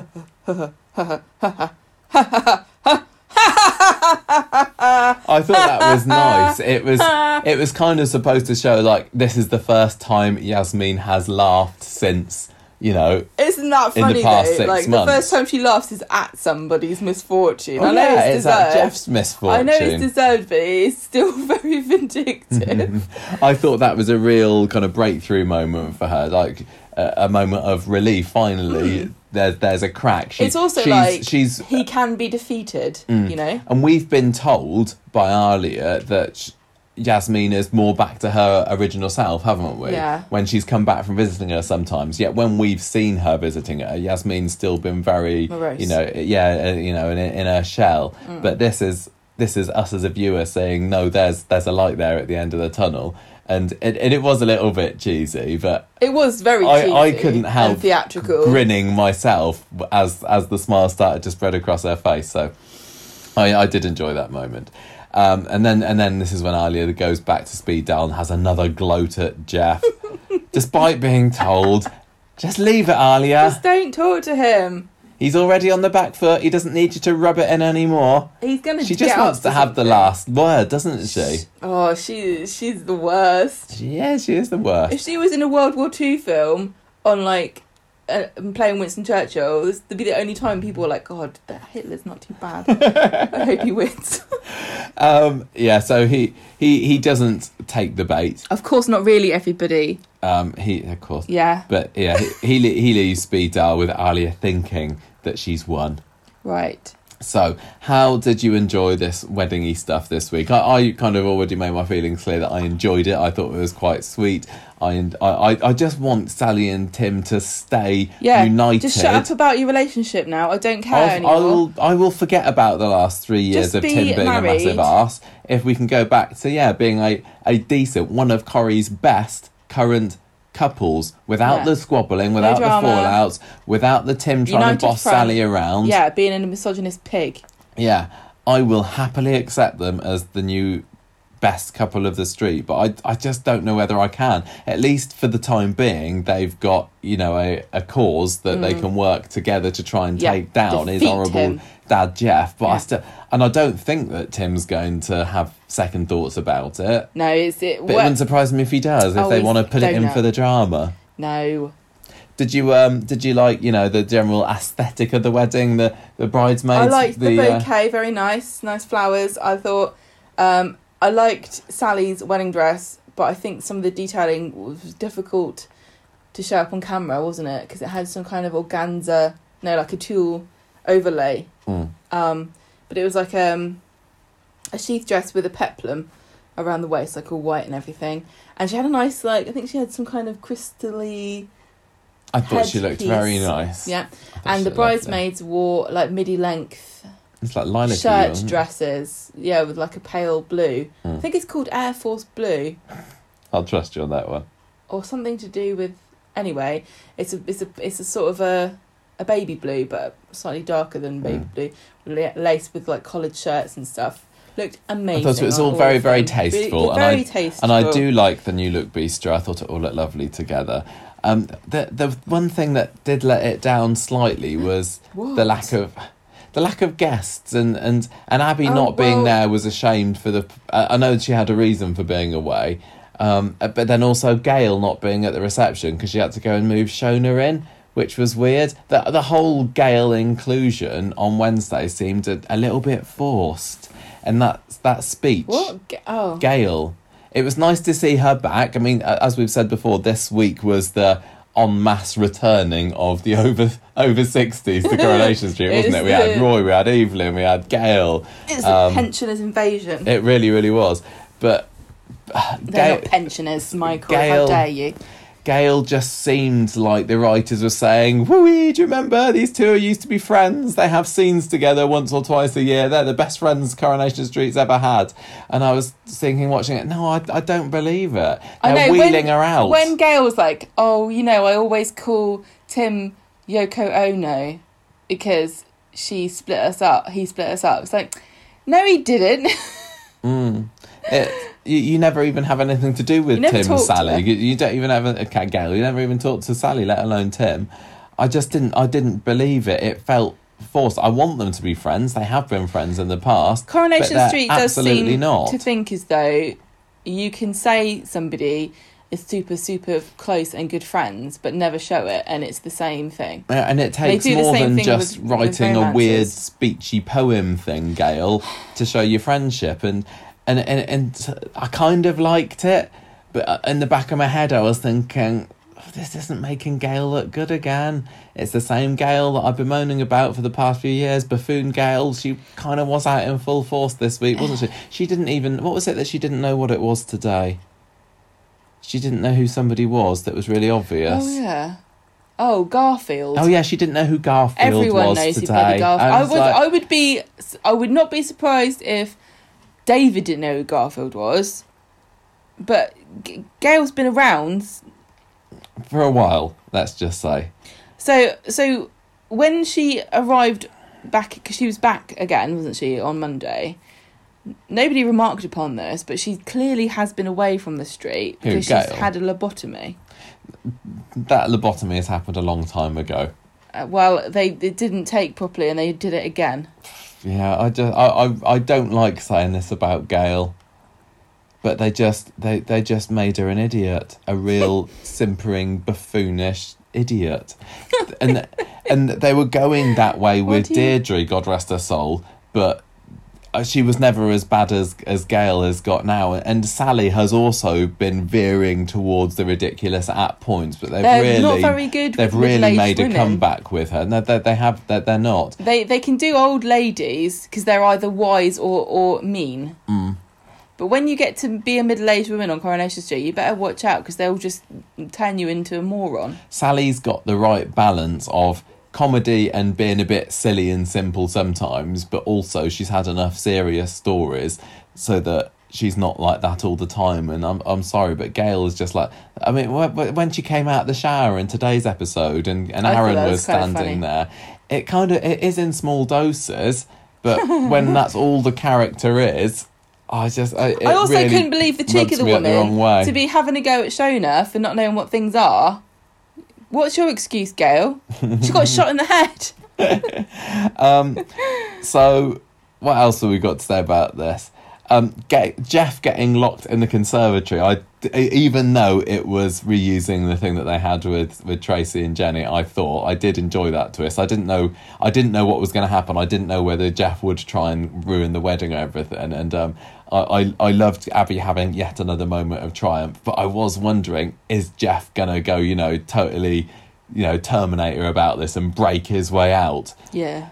Wouldn't that have been amazing if Jeff had literally broken out of the conservatory? He could have done. He Well, could have picked something up and shoved it. I don't think you can break how tough is double conservatory glazing. glass.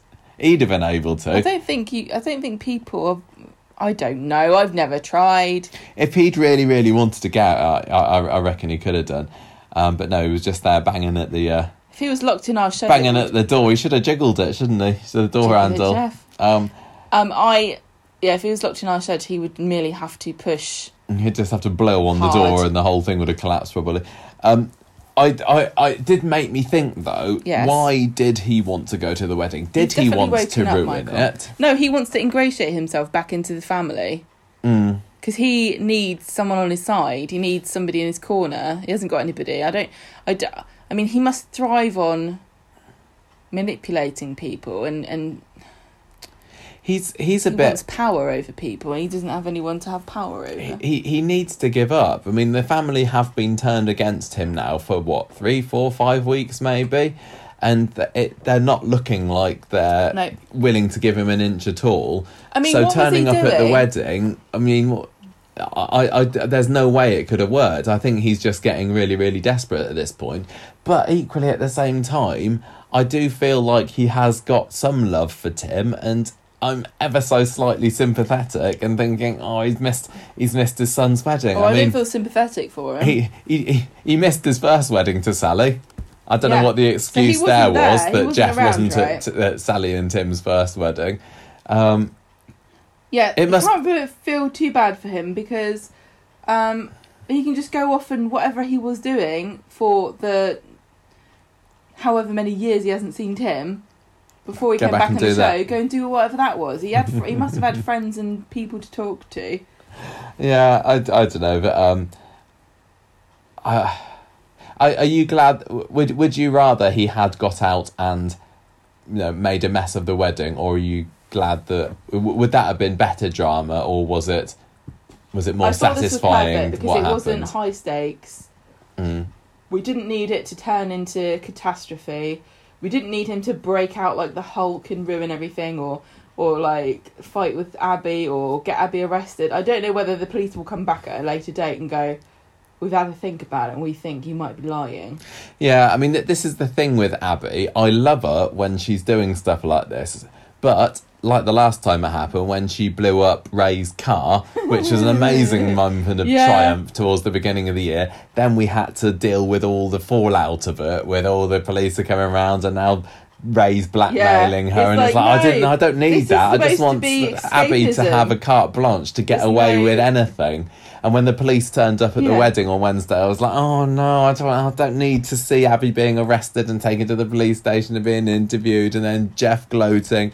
So I liked, as wrong as it was, as a morally outstanding citizen as I am, I liked it when everybody rallied round Abby and said, oh no, she couldn't have done that because That she was was nice. there.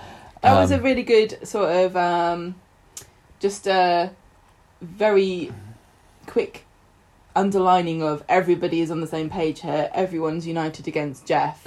He has no allies or friends. And hopefully it was enough to stop. If they hadn't done it, maybe people would have been saying, hang on a minute, why doesn't Jeff just go and report Abby? Because he's shown in the past that he's perfectly willing He's a dirty to snitch. go to the police station and try and tell on whoever it is that he thinks is doing him wrong. What do you mean So- thinks?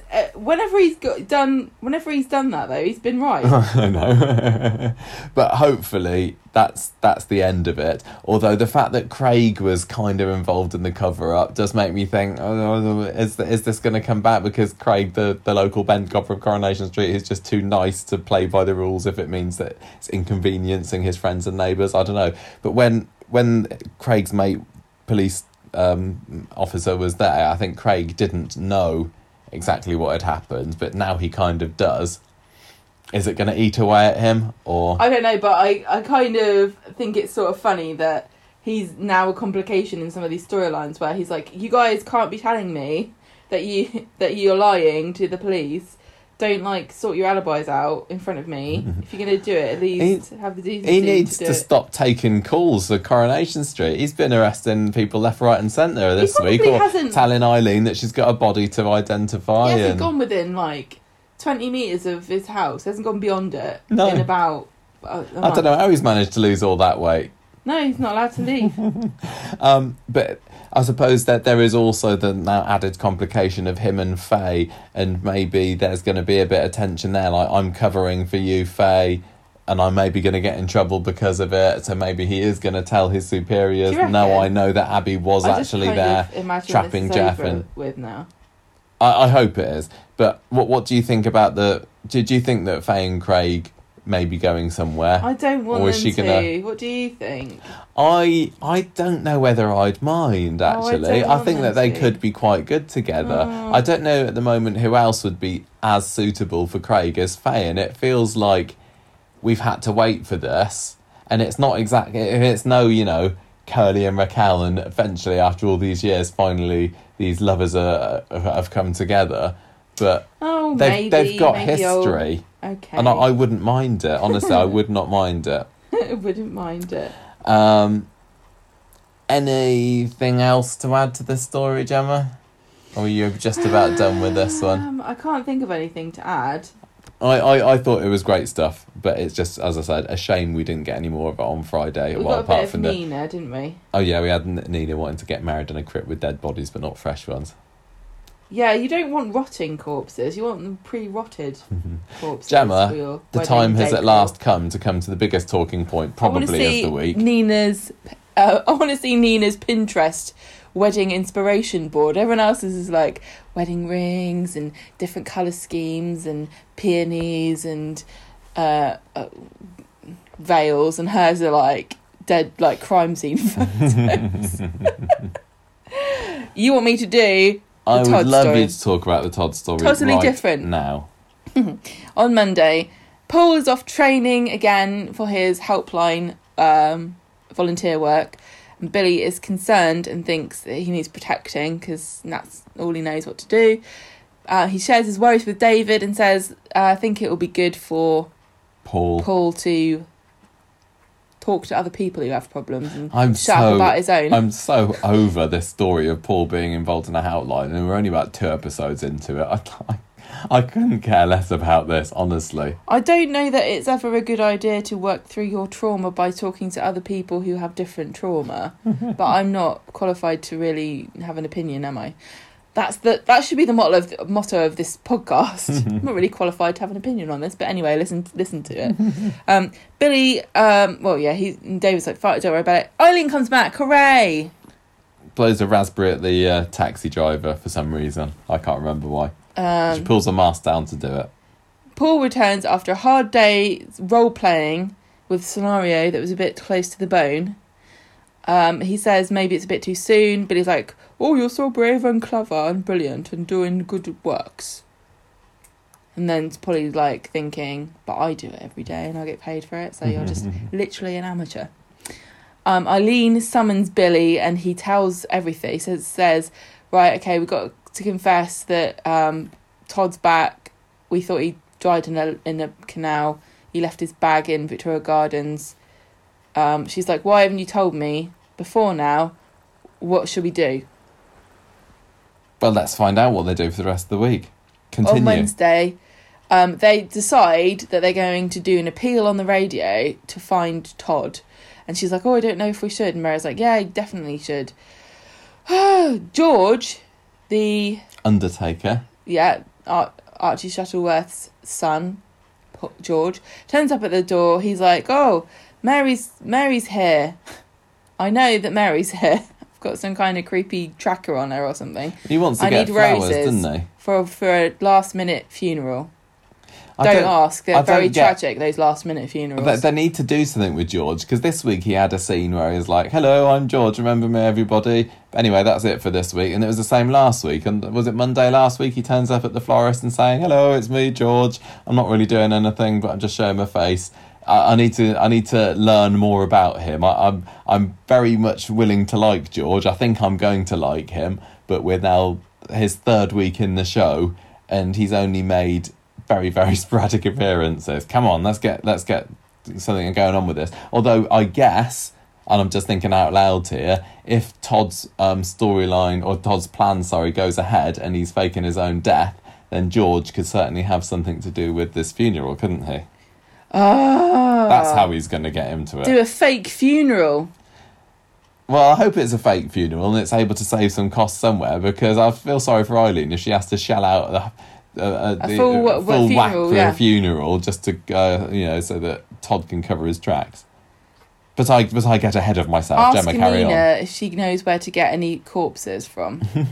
They've already got a corpse. That's not a problem. Mary goes off with George and Eileen goes off to do the radio show. Sean interrupts some shady geezer who's broken into the house and he's nicking things. Yeah, we see a guy in a shady hoodie, don't we? Oh. We know who it is. Eileen, Billy and Emma go to the Rovers together. The radio show went well and now they just have to wait for all the tips to come rolling in. When they get back to Eileen's house, they're like, oh no, someone broke in. Oh, how horrible.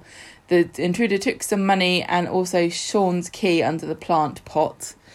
Then Eileen and Mary hear some kerfuffle outside later on. So they go outside, nobody's Out the there. back. But Eileen finds a note folded up. A secret message. Don't think we get to find out on Wednesday what the note says, but we see it on We see it Friday, don't we? on Monday. Tell you what, there's a spate of break-ins around the back of there at the moment, isn't there? There was Maybe. that house on Wednesday, and then on Friday, Devs gets raided by some mysterious anonymous chaps. Maybe it was Todd again. Maybe it's Ray trying to lower the property prices. Oh yeah, maybe. Yeah. On Friday, Mary's like, I don't understand why anyone would break in and not take this beautiful vase that Mother had inherited from somebody who had to carry it across Czechoslovakia. It really doesn't make any sense. Eileen keeps quiet and doesn't say anything, neither to Mary or Sean, but she's read the note. She helpfully holds it up to us to see. It says, come and meet me at the old cotton warehouse on Gas Street, or alternatively, I'll see you in the car park outside the Tony Warren building. Yeah, they did. They've managed to find a bit of car park that is neither Freshco's car park nor Weatherfield General, do they? Yeah, and they've got some big trucks and trailers out there, haven't they? Yeah. Craig comes and says, Craig's really, I don't know what they taught him at training school, but it certainly wasn't how to get somebody to come to the police station to identify a body, because she thinks she's being arrested to begin with. Yeah. He says, come to the station because we've got you to look at a body. I don't know why they've got a body at the police station, but never mind. Is it a toddy body? We don't know. That's what we're supposed to think, isn't it? Eileen's obviously, she must have been on the list. Every time a body is found, Craig goes round there and says, well, he basically says, do you want to see if this one is Todd? I know what Todd looks like myself. Yeah. And it's not him, but it could be we've got to come and have a look. Yeah. Come and look at this. I mean, Eileen's going to go there on Monday and identify the body and say, yes, it's him. And Craig will be like, no, it isn't. Yeah, so Craig does say something to her along the lines of, now you've said that Craig's missing, that Todd's missing. Every time we find a body, you've got to come and have a look at it. Yeah. I don't think that's true. Well, otherwise there's thousands of missing people. Well, if you're to believe what's been going on, Sean and Billy with the app recently, it seems like there's somebody pulled out of the canal definitely a serial killer every other day. Roaming the streets of Weatherfield, just killing random men all day long, every day. Yeah. Because so many bodies have turned up since Todd first appeared send that letter all those weeks ago. I'm surprised they're all still alive, really. It needs identifying. Eileen's like, I can't do it now. Like it's some kind of chore. Oh, I'll do it later. Need to go to the old cotton mill at Gas Street. You know how it is, Craig. Yeah. Lenny is looking for Billy. He is the PI that everybody... He's the friendly character neighbourhood that whenever PI. they come in and they're like, who's that again? Oh, it's him. Is he still in it? Yeah. I thought he was just a one-off character. No, I'm the PI for everybody. He says, I can't do the job anymore. It's not worth it. So they go... We don't get any further than that with this, do we? It's implied that there is heat involved. Yeah. It's too dangerous. They should have had him limping out of the shot just to make it really obvious that somebody's been roughing him up. So Eileen goes outside to the car park to find what's going on. Sean and Mary are baffled about what's going on, and they don't know where Eileen is, and Sean tries to contact her and leaves a message. I mean, Eileen just seems to be walking around with her nose in the air, completely not really looking at anywhere, because Todd turns up behind her. He's very sneaky. He is very sneaky. He takes his hood off dramatically, and just so that we know that this is supposed to be Todd, Eileen looks at him and goes, "Todd?" This is how you do it, everybody. When the character gets recast, literally within Unless seconds it's of a them child. making their no, even if it's a child, if it's a child, we've had it with Ardy recently. All right. Ardy? Within seconds of them revealing their face to camera, somebody has to gasp and say their name, just so that it's blatantly clear, yes, this is that character. Yeah. He says, "Yes, mother, 'tis I, Todd. My face, Your brainy son. my face is the same it as always has been. You may refer to photos in your house for further information." They've changed all the photos, haven't they? They've Yeah. taken out all the Bruno Langley pictures and replaced it with Gareth Pearce, or they've done some photoshopping or something. It's very. They don't even usually do that, because there's pictures of Zenon in the Allahan's house. I'm sure they haven't all been replaced with Adam's pictures. I think if you're a budding actor or actress, what you should be doing now is getting lots of photos of yourself at various ages in front of plain backgrounds, or maybe even green screen, with your arm just sort of held up, like somebody can be inserted there, or various different expressions. Yeah, it comes Make in sure handy. you wear something blank, something very plain, that they can Photoshop anything on top of. That's what you should be doing. So yes, Todd is back. Todd is back, everybody, but not as we know him. No, it's a different actor. Life 3 years away from Weatherfield, on the run from the police, has changed him in more ways than one. Yeah. So, okay, he's there. It's Todd. Tell you what it reminded me of when he revealed himself. Do you remember the little short they did on BBC One when Jodie Whittaker was revealed as the new Doctor, and she's walking through the forest with her hoodie up, and it's like, oh, here's the new Doctor, Who and all the is it? rumours were that it was going to be a woman, and then she takes her hood off, and it's like, hello, it's me, It's Jodie me, a Whittaker. lady. This is what this reminded me of. Yes. So, they're talking, and then suddenly a gangster man pops up, and he looks like a gangster Viking to Mick me. the gangster. He says, "Oi, oi." Todd's like, "Oh no." Todd says, gulp. Yeah, he does. He might as well have gone yoinks. Ryan! Row. Rich Ricky! Mick's like, "Come with me." Todd's like, "No, I'm worried. I don't want to. Leave my mum alone." And Arnie's like, "Who said anything about me being in danger? Todd was probably worried that Eileen would bloody fall in love with Mickey, the track record she's had with wrong uns. Yeah. Are you suspected of being a sex trafficker? Because she really likes that. That's why she went off Jan in the end. He's a gang. Right, she found out that he was normal. Oh, Jan, he's been no, gone bring over him a back. year now. Bring him back. Oh, man, Jan, please. Oh, I would love to see Jan face off with Todd. Jan for the 60th. Yes. Yes, Jan versus Todd. Brilliant. That would be amazing. Anyway. Right, so anyway, Todd's like, "Leave mum alone. Oh no, he's evil. Oh, this is terrible. Oh, I'm scared." And then, was Mick get a phone call in the middle of this or something? He turns his back on everybody, and then Todd Got picks up serious a gangster giant business. bit of wood and hits him on the head with it, and they run off. They want to run away, and in the middle of this, Eileen gets a phone call and just stops dead and goes, "Hang on, someone's ringing me." It's like, "Put the phone down, you crazy woman. We're on the run."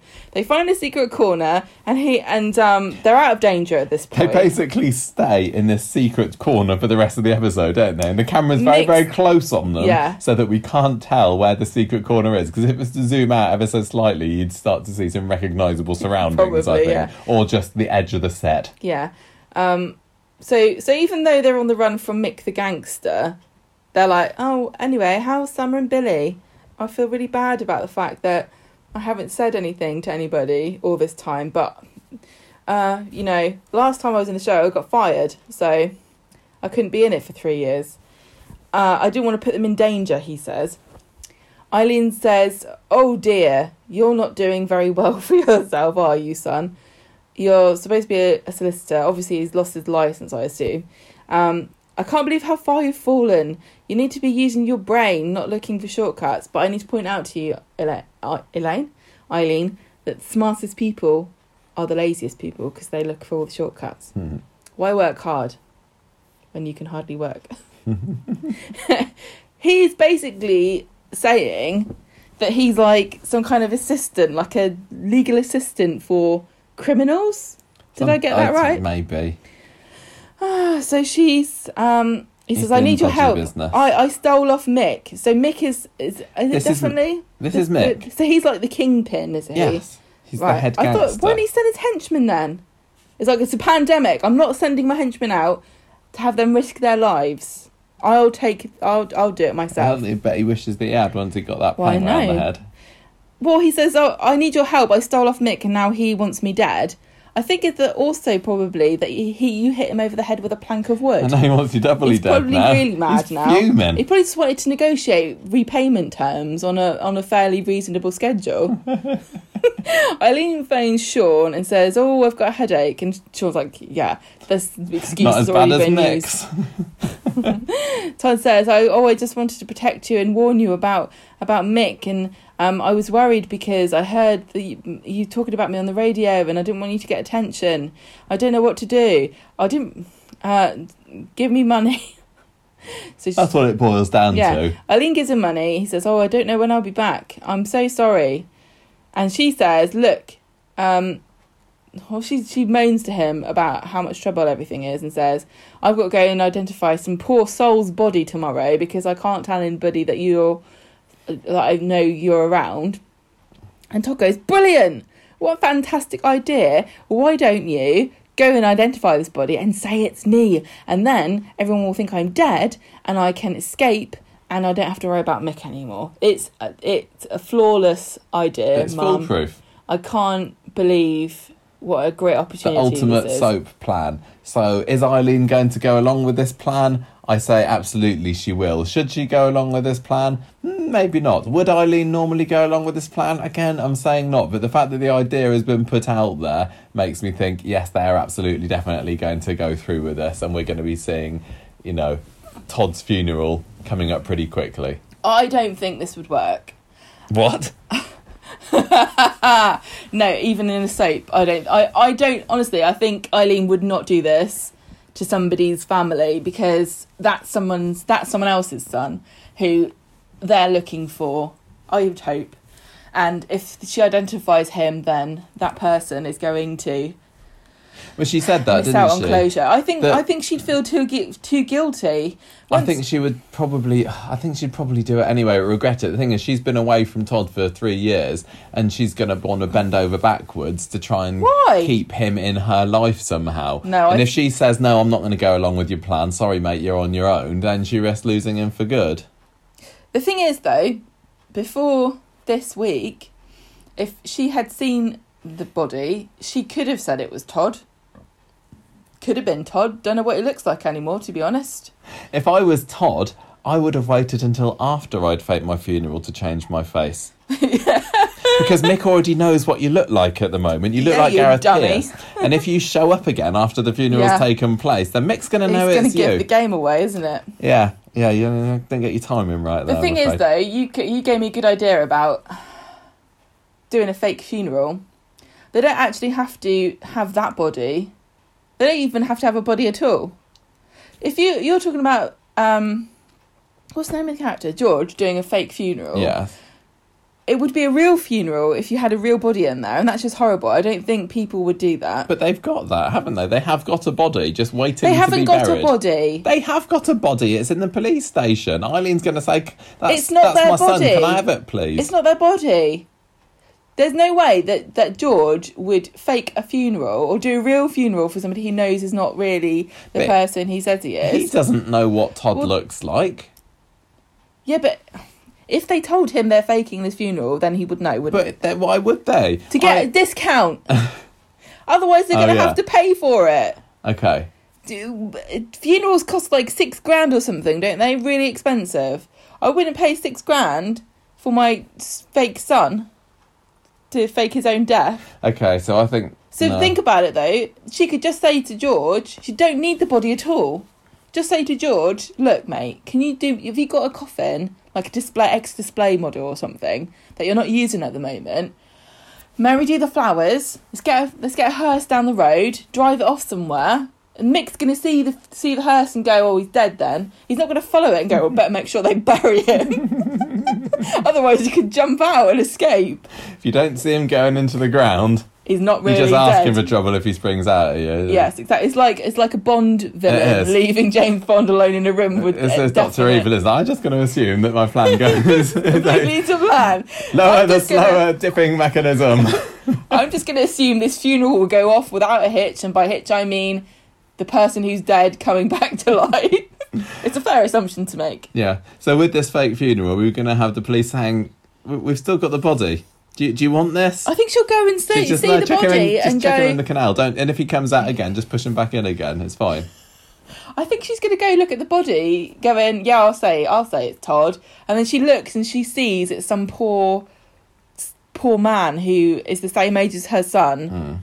And go, I just can't do it. I can't do it. And then she'll go back and go, look, Todd, we don't need a dead body to have a funeral. I think, well, it's a bit silly, isn't it? People would ask too many questions. What do you mean? If what?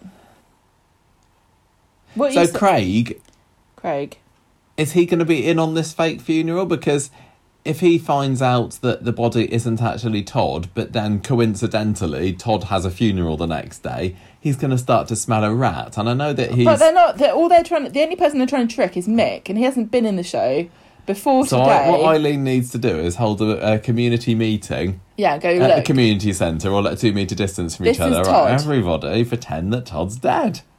Just for your appearance's sake. And if anyone asks you, if it's one of us that asks you, it's fine. We can say, of course, he's not dead. But if anyone slightly dodgy asks, definitely dead. And please remember that when you say R.I.P. Todd, don't wink at each other. Not even if you think you're just winking to the camera and the person who you don't have a conversation about it in front of a corner of a street. Don't go near the ginnel and talk about it loudly because he'll probably be lurking there. The thing is, it's not exactly. It's not a waterproof plan, a watertight plan. Sorry, it's waterproof. unlike the dead body they fished out of the canal.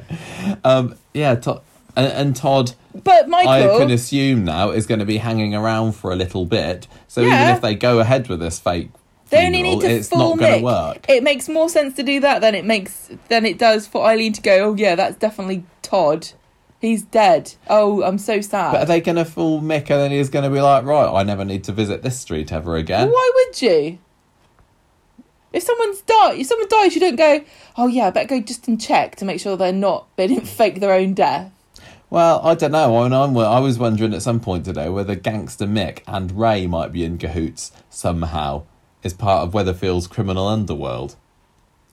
Listen, it could be, but no matter what happens, whether they have a fake funeral or Eileen says this body is definitely Todd's or whatever, that's not going to be the end of the story anyway, so it doesn't make any difference what the plan is, really. Okay. Mick, they didn't just introduce this whole storyline and concept of the fact that Todd is on the run from gangsters so that they could have like a 2-episode story about him faking his own death and then it never gets mentioned again and Mick never comes back. I think Mick's going to be chasing Todd around for at least a couple of weeks, surely. I guess. I can't believe he just hit him with a plank of wood. As silly as the story is, I am kind of looking forward to seeing Eileen having to cringe when all the well-wishers are saying, oh, I'm so sorry for your loss. Like, we don't know if this is even going to happen. Like, if it is, I'm assuming it is because the idea has been put out there. Like, to have Gail have to say, oh, Eileen, I know we've not seen eye to eye, but I'm really sorry, and I know what I've said about Todd in the past. The fact that Todd was involved in a scam that robbed everybody of their savings. Yeah, and also, because I don't think that the whole street are going to be in on this, who is going to be told? I assume...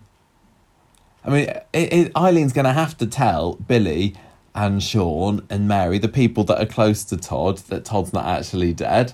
She can't make them think, especially Summer, that Todd's actually dead. Can you imagine Billy's dilemma he'll have? No, listen, Eileen says, Billy, I'm so sorry, I've got to tell you this, but Todd's come back and he's in peril. And Billy will go, oh, but Paul's in peril too. Who do I help? Now I fancy Todd now. Oh, it's so sexy when a man's in danger. Oh, let me protect him. Will Billy have to do the funeral? That would be brilliant. I don't. It all seeming a bit silly. It could go well. It could be entertaining. Well, I don't know why we've decided there's definitely going to be a funeral. I just think that the fact that they've introduced a funeral director to the street, and also if, not only a funeral director, but a funeral director that's hanging around the characters that are also involved in this story. But he's in their bubble. Yeah, he totally is. So just imagine at the funeral tea and everyone's saying, oh, Eileen, I'm so sorry. Oh, God, what did Jason say? And she's like, yes, Jason sends his best wishes. Luckily for her, nobody ever turns up for funerals or weddings once they've left the show. Otherwise, it would be very suspicious he wasn't there. See, they're going to have to tell Jason, because surely somebody would text Jason Sorry in about Thailand. Your brother, frowny face. I'm also worried about, like, Sarah Louise, and I know that... Why are you worried? I'm worried about what she would think to hear that Todd's dead, because I mean, they used to be pretty close. She's going to come in. Sarah Lou and She's Todd. going to come in from the door, like, crying, going, Eileen's just told me Todd's dead, but then she winked at me, and I don't know what it means.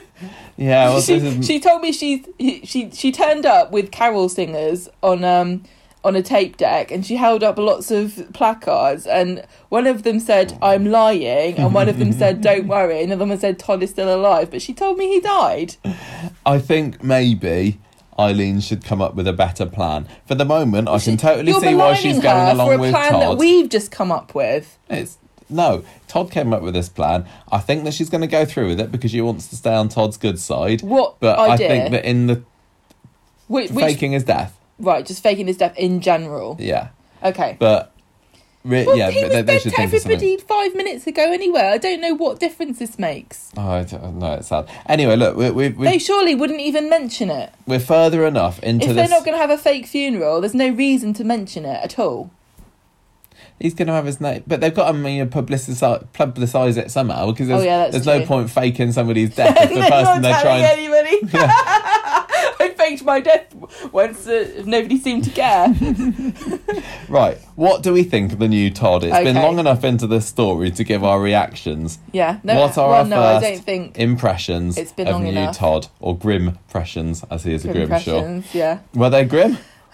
Well, listen. Oh, it's hard, isn't it? You said it's been long enough into this story now. No, it's long enough that we've been talking about this and we've been skirting around the issue. I haven't. My point is, I really don't feel like I can judge him at all from this. Then nothing about this story gave him an opportunity to demonstrate anything to me about whether he is a good Todd or not.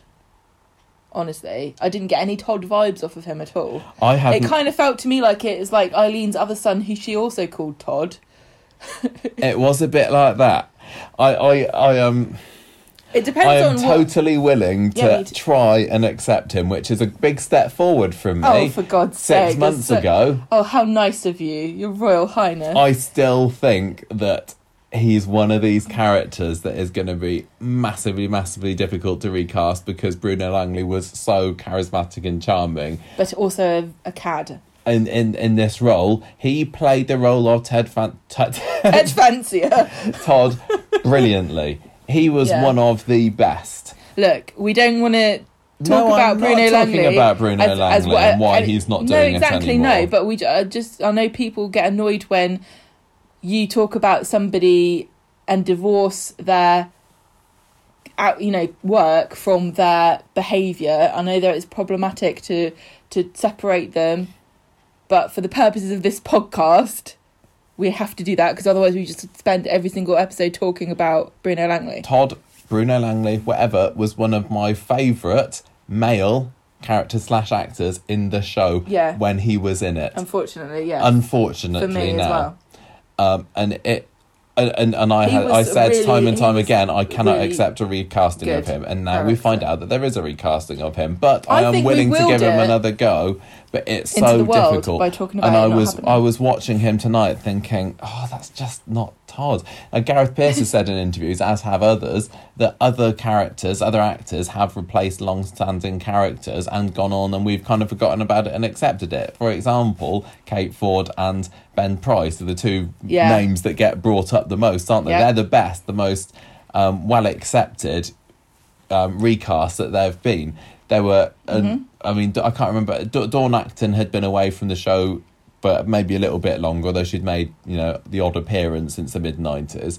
I don't know enough about Dawn Acton and Tracy being recast to have an opinion about this. Watching the old ITV3 episodes, I really do think that Dawn Acton was pretty good, and maybe she could have been good too if they just kept her on. I think Kate Ford is wonderful as well, but I think because I can't I imagine think anyone else being. I think Tracy Dawn Acton had only been Tracy Barlow for 5-6 years or so, not That's as long hardly as Todd. any time at all. And then when Ben Price came in, he was replacing Adam Rickett, who was certainly very Famous. yeah, and people. He was I can't think of the right word. Popular. No, Hated. Well, I don't know what you mean. Hunky. Good looking. I don't even know anymore. Floppy head. Smaller. People said that Ben Price is very different to him, and that's not Nick, but he certainly. I don't think people were going, oh, but I love Adam Rickett's portrayal of Nick so much, I just want to cling on to that. No. Like we are with Bruno Langley's portrayal of Todd. So he has got, I think, Gareth Really Pearce has difficult got job. a harder job than both Kate and Ben I see what did you're saying. in making us accept this. Nobody new was person. so invested in Adam Rickett as Nick that they immediately went, oh, No, they went, Well, maybe- oh, he looks a bit different. Maybe they were, He's a bit and older. we don't know them. But I can imagine some girly fans who have yeah, totally. Adam Rickett magazine Yeah. posters on their Having walls. the topless torso of the week from Heat magazine up on their wall, Christ. definitely. But this is different, and seeing this new guy as Todd today, Yes. I was going, no, that's not Todd. Yes. But also it wasn't just the fact that he doesn't look like him. I think I said in the Cabin Extra when it was announced that he was coming in, like, that's probably one of the least important things for me, because even if they got somebody who looks quite like him, in the back of my head I'd be still saying, that's Ooh, not him. So it doesn't make any I- difference to me particularly. If you've got to recast, I don't care if it looks like him or not really. No. It's the fact he wasn't acting to me like Todd. Todd has Yeah. got the charm and the charisma and He's really the wily. cockiness. Yeah, and and confident. yeah, and this Todd didn't. He looked Worried. more desperate and worried and weak. And yes, he's been away for 3 years, and that changes been somebody. And he's on the living in a he's bush. on the run from gangsters, so maybe he would act like this. But I I know feel what you that mean. if this was old Todd coming back after a 3-month break and he's on the run from gangsters, I don't think he would be looking quite so shifty Vulnerable. and helpless and vulnerable.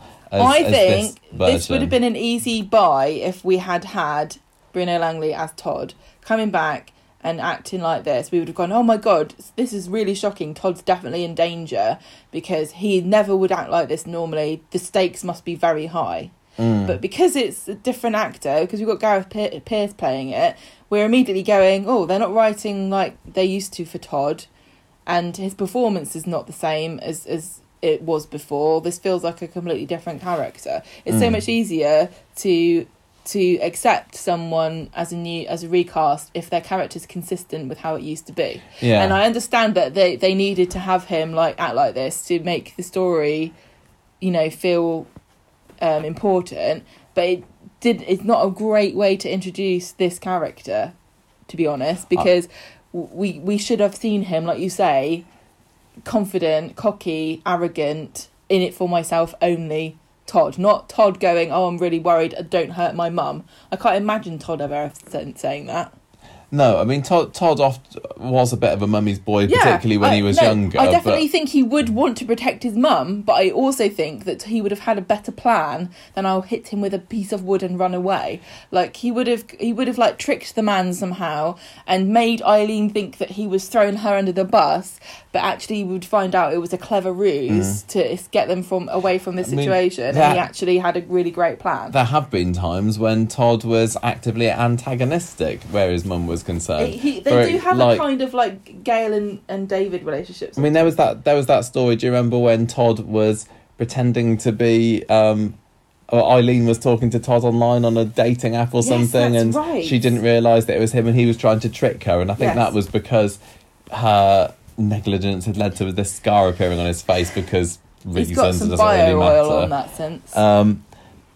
He got mugged, didn't he? Yeah, he did. He got mugged, and he blames Eileen and Jason for not being there to stop it or something. I don't know. But yeah, he's definitely been a thorn in Eileen's side before. But equally, I do believe that he would want to protect her. It's really difficult. I want I want this version of Todd to get into a situation that the old Todd would get into. I want him not to be on the back foot anymore, and see whether he can do the cocky, confident, snarky, smart at Todd that Fiona Langley portrayed. It makes me wonder why they brought Todd back. Did they bring Todd back because they said Todd's a great character, we want him back in the show, or did they say we've got a story that we can only tell if we use Todd as the character? Or was it a case of Eileen's not done much recently? Like it's the latter, because why bring Todd back like a completely different person?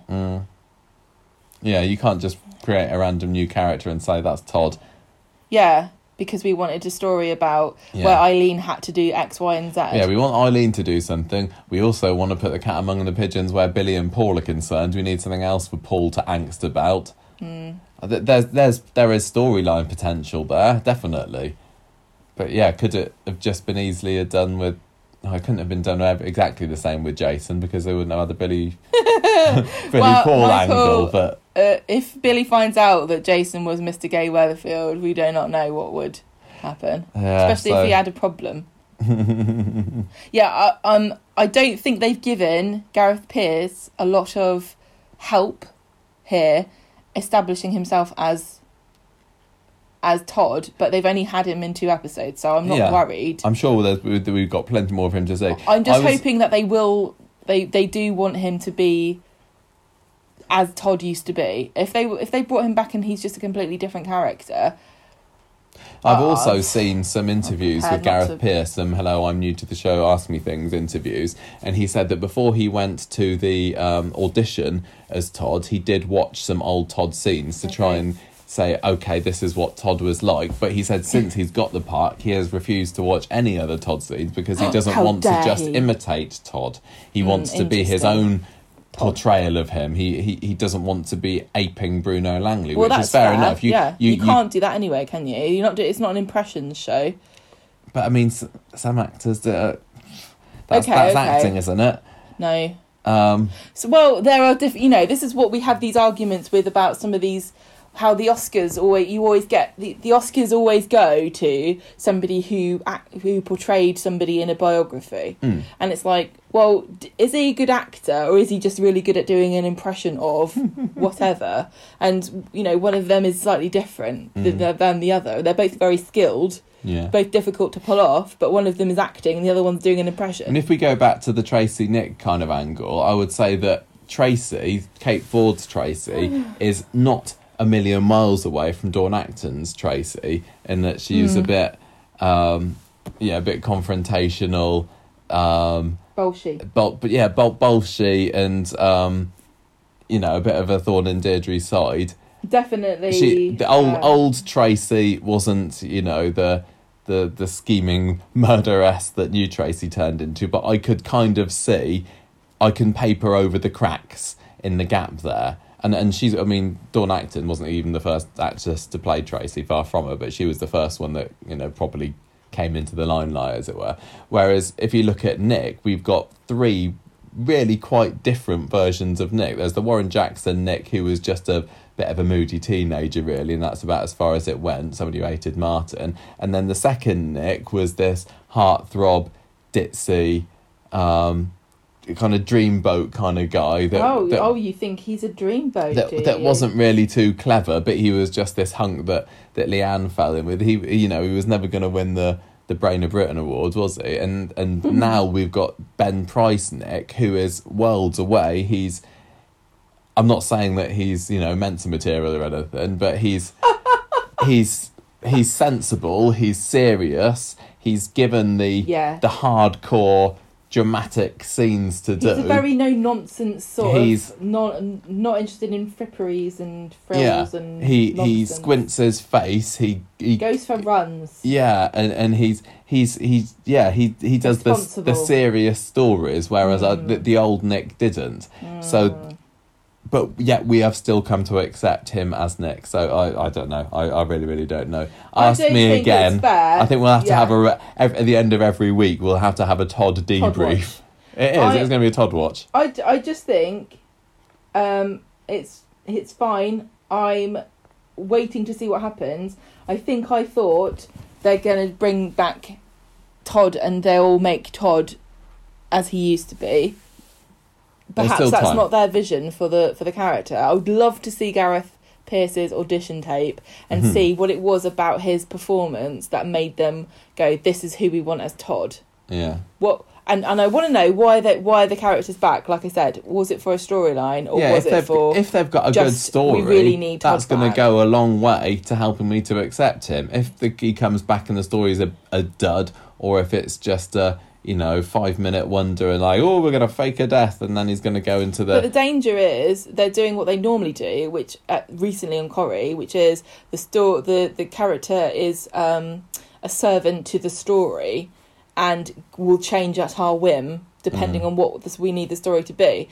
I want Todd to come back as Todd for a story written for Todd, not come back because we need Eileen's son to be in it. Totally.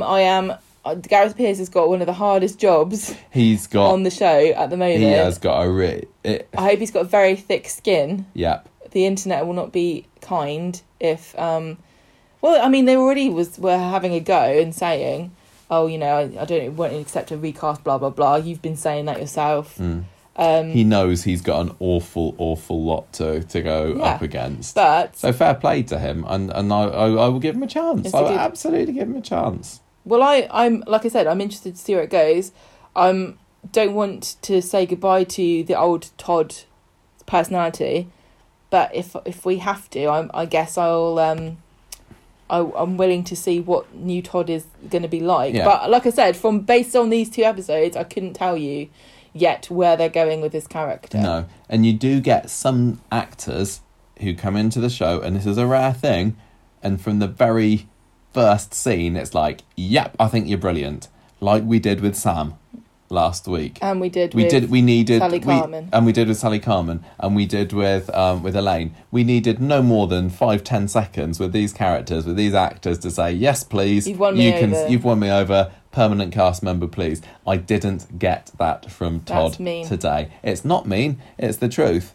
Not all of my favourite characters have been instant hits. No, that's true. There are characters who have been introduced, so I've gone, who cares about this? Yeah. And then they win you over, like... Yeah, like, absolutely. The water wears away the stone. We absolutely fell in love with Pat Phelan as a character, but I can't imagine that his first scene where Owen comes to his house... We didn't go, this guy's great, let's have more of him. No, and Jenny... We didn't know anything particularly about 80s Jenny, but then she came back in 5-6 years ago, and she had that blind date with Kevin. And it was fine. It was absolutely fine. It was the storyline that happened 3-4 months down the line when she was involved in kidnapping Jack and everything. That's when we became massive Jenny fanboys and girls. Yeah. So like I said, I don't think Coronation Street has done him a favour the way they've introduced him. I think they probably thought it was a good idea because it's dramatic and and compelling, and it explains why he's been away for 3 years. He's on the run. Oh gosh, he's in trouble. He needs Eileen's help, but it just didn't feel like Todd, because Todd wouldn't be in trouble, because Todd was one of these guys that could talk himself out of any situation. Yeah, well, he's just as Lenny said a few weeks ago when he did some investigating, he's just bitten off more than he can chew. He's got on the wrong side of the wrong guy. I know, but to me, honestly, when I imagine, sometimes people that I imagine them as dogs, which sounds weird, but it's true. And I imagine Todd as a chihuahua, a sneaky chihuahua who could run into the middle of a massive dog fight over a bone and come out with a bone in its mouth, run off and eat it while everybody else is still fighting, He knows his limits. He knows that there are certain challenges, but he uses his brain to overcome them. And he seems like unthreatening, but he really is the scariest one of all, just like a chihuahua. You know what I mean? I just think that even if he were in over his head, he would think his way out of it. And because that's Todd's personality. He has come up with a plan. Helpfully. I mean, it's one of these like handy soap conveniences that a plan has offered itself up on a plate to Todd. I just honestly, if you were gonna reintroduce Todd as a character, and you wanted to make sure that everybody knew that this Todd is the old Todd, and we're gonna maintain continuity with the way his personality was, the only way I can imagine him being introduced is setting up some kind of weird meeting with somebody at a bar. And you look over and look, it's Todd there with a drink, all smug and smarmy. He's tricked you. He's done something. He's on top again. He is totally in control of every situation. Look, it's Todd, Yeah. With a smart suit on. Yeah. I mean, even his outfit didn't feel like a Todd outfit. Yeah. But not that I really remember what Todd wore, honestly. But in my mind, he was always very smartly dressed. He might have spent his whole time in hoodies, but he projected a sort of impression of wearing a suit. Right, I'm going to move on. Yeah, sorry. I'm still really excited about him being back, and I still really think Gareth Pierce has got a lot to show us. And I've heard very good things about him as an actor from other things that he's done. So I'm excited to see where it goes. And even if they don't prejudge. go back to Todd how he used to be, I will accept it. I'm not going to hold it against. They turn him into a good character. Yeah. Right, Johnny Scott's secret. So let's whiz through this. We were doing really well with time. Scott is back, everybody. Yeah. Again, after I don't know how long since we had that security guard.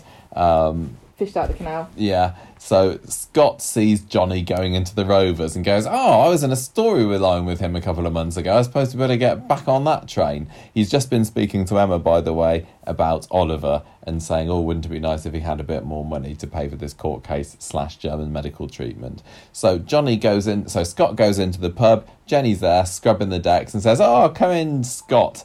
Welcome back to the storyline. It's about time we did something more with this. So Scott's kind of saying, you know what? I think I'd quite like to raise some money for Ollie. And Jenny thinks this is a wonderful idea. Johnny is less welcoming of having his old pal back in his home. Perhaps he might be a bit more welcoming if Scott would stop hanging around and going, ha ha, this the price of a beer in here is a steal, isn't it, Johnny? Ha ha ha ha ha. Yeah, he is rather rubbing it in. So when Jenny goes out the back, Scott says to Johnny, look, I'm struggling to find work at the moment. This is like what you were saying. Isn't it hard when you've been inside to find a job? You wouldn't know, would you? Because it was me, Scott, that took the rap for that that mysterious thing that we did all that time ago. That crime thing. Just a joke. We're pals, really, aren't we, Johnny? And Johnny's like, he can't take this. I hope his heart's okay. Because he's going to keel over if we're not careful. So the main draw of this episode, or this storyline in this episode, I have to say, was Jenny and Emma and Evelyn's wine tasting experience. Yeah. Because Emma's feeling a bit down because her brother's on death's door. So Jenny's just do what I do when I feel depressed. Drink your cares away. Come and taste some of this wine that I've had shipped in from the brewery, Emma.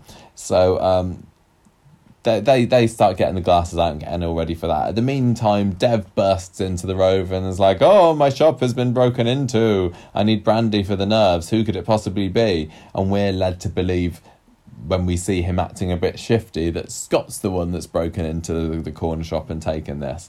So the wine tasting starts. Emma does a fantastic impression of me when I'm given something to try and ask my opinion of it by describing it as nice. Yeah, and then Jenny says you need to elaborate a bit more, and she says it's a nice French white wine. Her delivery of that line, she did it really well because she was so pleased with herself that she's like, yep, that, can't think of a better way of describing this. This is exactly what it is. Everyone's going to be thrilled when they hear about this. That was wine. Fantastic, but then they ramped it up even more by inviting Evelyn back in. First Evelyn's scene post-lockdown. We're so lucky. Is coming in because she's been obviously involved in the whole breaking thing. She works at the shop. Evelyn comes in and basically is like gives Emma the boot, doesn't she? It's like, I'm the second person in these scenes now. I'm the second person in this wine drinking sketch, and go and sort out getting some money off of Scott, which is what Johnny sees. He sees him giving Emma bundles of cash, and he thinks, he's the one that robbed Debs. So Johnny, while Jenny is there quaffing Liebfraumilch with Evelyn, Johnny asks Scott to come out to the backyard and says, I think you stole that from the corner shop, didn't you? And Johnny again keeps him hanging for a little bit. He lets Johnny believe that he's been and stolen the money. Even he says, it was just an advance of my wages, but kind of the way he says it makes him think, well, that's going to be my story, but you and me both know, I'm just an old criminal, just like you are, but when we find out later that the scallies that robbed the corner shop have actually been caught, Johnny is forced to apologise for making such heinous accusations against Scott. Heinous? Or whatever. And that's basically it, really. Scott says, of course I would never rob the corner shop, but, if there was £20,000 on the table, Johnny, maybe that's worth committing a crime for, like maybe we did. And Johnny's like, shut up. Stop going on about it. Scott's the kind of guy who you'd be in a bar with and you'd be like, don't look behind you now, and he'd go, what? Yeah. And rotate his head around like the girl off The Exorcist. So that's basically it. I mean, I've skipped a lot of the Jenny getting drunk stuff because there wasn't so much story there, I have to say, but it was still entertaining to watch. But I will still say, really great. And what? I've said it time and time again about Jenny. It's entertaining. It was very, very funny. Right. Evelyn was brilliant. Jenny's lines were great. I loved the stuff about drink responsibly, drink respectfully, and Jenny saying, I'm not having a bottle, tell me what to do. All of that was brilliant. Yes. But get to it. Stop making that the only thing you can do with Jenny if you can't think of anything else to do with Jenny writers. They had her mopping the floor. It feels like drunk when Jenny to involved in some storyline I don't care about Jenny.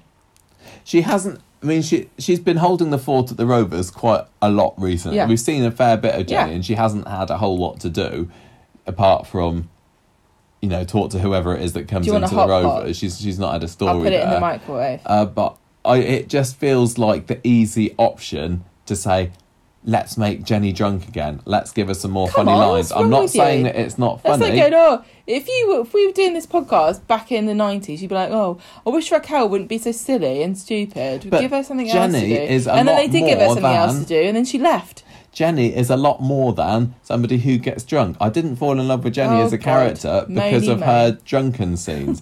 That's a nice little extra on top of the wealth of other stuff that Sally Ann Matthews brings to the role of Jenny. I still think it's funny.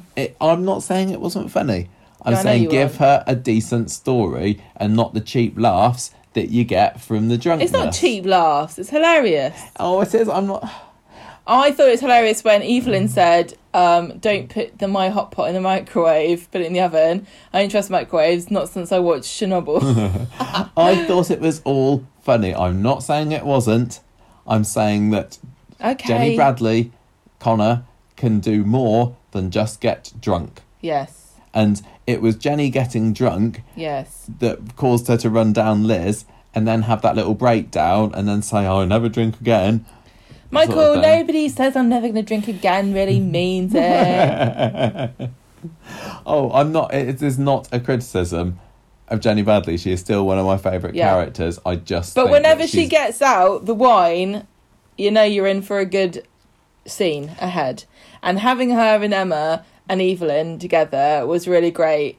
And her it was all still good. Amazing drunk acting and just going really posh. So funny. It was all very, very funny. And then what was it? Johnny said something about, I'm going to go and sort something out, and she's like, I don't care. I mean, the problem is as well that this Scott and Johnny story is dragging out worse than Michael and Grace. I just don't feel that this is going to have as mind-blowing a twist. What can be the payoff? That's what I'm... Yeah, what's the payoff? They're slowly dripping it now. Well, I mean, but what? They've got this. We know what's They happened. did something criminal. Yeah. It involved a security guard that sometimes they have regrets about whatever it is that happened to him. And they robbed 20 grand. And now it seems like... Yeah, unless it was a hint that Scott was saying, give me 20 grand to go away and stop making annoying comments all the time. It feels like the pair of them robbed 20 grand from somewhere that had a security guard, and something unfortunate happened to that security guard. Care. And Scott took the rap for it. Hey, Johnny, did you see... Tell us now, please, and then move on, because this isn't a story. It's just dangling something. It's teasing something. It's what happens now we know. So please tell us. Hey, Johnny, did you see the prices at Dev's? It's daylight robbery. Yes. So the thing is, I've got no idea where this story can go once it comes out. Is it that Jenny finds out about it and she's like, oh, do I stay with my husband Johnny? Is there a risk that Johnny could get arrested? Is there a risk that the Connors lose the Rovers? You know, it can spiral like this. It's just taking too long. And I do get it that this probably would have come out 4 or 5 months ago had the pandemic not happened, had Scott not been banished from the show for a little bit. I totally get that, but now he's back. They need to speed it up. Please speed it up. It's all I'm saying. And speaking of the Baileys, we had a pretty pointless extra scene on Monday, didn't we, where Tiana's dad comes round and says, you know, you were worried that you're never going to get to see Tiana again. I'm just saying, you'll never see Tiana again. You were right to worry. You were right. And Michael's like, oh, that sucks. Oh, no. But that's what I thought on Friday, so I don't know why you bothered coming round to rub it in on Monday. I don't know why we had to have this scene to establish the fact that, don't come. Because Michael already said they told me not to go near him. Yeah. Or her. I don't feel that this added anything to the story, but never mind. But it is a shame that this story that was so brilliant last week, definitely over the biggest, the best story of last week, is now like, no, we're not going to do that. And anymore. Are they ever going to mention Tiana again? I mean, what's Grace doing? Where do we leave it with Grace? She was arrested, wasn't she? Oh yeah, of course she was. Yeah, that's the end of it. Never see any of them again. I hope we will, but I'm not certain. You'll be lucky if the set designer remembers to take the pictures of Tiana out of the Bailey's front room. That's how much they'll remember this ever happened. And then we also had a bit of Shona today, didn't we? Yes, Shona's moving back into the Platts. I don't think anyone was going, when's that go? I kind of thought that she already had. Me too. It's like, we hadn't seen evidence that she had, but if you'd have said, Shona's back now, and she has been for weeks, I've been like, yeah, okay. Stop leaving your socks, your dirty pants everywhere. You've been here for 4 weeks now, and you still haven't stopped doing it. I would have gone, oh, okay. When did that happen? So this felt like a bit of a fillery. Anyway, she's like, oh, I'm going to miss you, you massive weirdo, to Roy. Thank you for putting up with me. They had a funny... The thing is about when they do stuff to hide the fact that coronavirus is going on, it just makes it more obvious that they're labouring under these restrictions, because she goes to hug Roy and David says, oh, I don't think he's much of a hugger, Shona, to stop her. And it's like, yeah, I get it. They can't touch each other. But it's true. So she moves into the granny annex. And she seems fine, except she seems that she wants to drink all the time. Dave is all finding it very weird. Aaron comes round to check up on things, who's the social worker. And Gail, makes herself look like a lunatic. I mean, no, she doesn't. She is a lunatic. She just makes it apparent by holding a can of beer, which Shona had put down because Gail told her off for trying to drink it. You said she seems enamoured, but I just thought she was embarrassed about her roots being on show. I don't know. It wouldn't surprise me if she was fawning over Aaron next week. I thought it was also funny that Shona said, when the door went, if it's a serial killer, don't let him in, unaware of the very vast number of murderers and serial killers who've been in and out of that house. So, I mean, I like the Platts. I'm never going to kick him out of bed.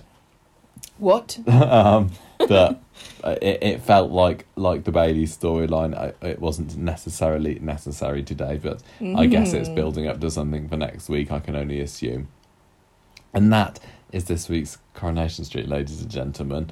What's our summary? What's our final thoughts? The final thought of the day. I've not sometimes at the beginning of an episode I've already thought of a score and I haven't actually thought about this week.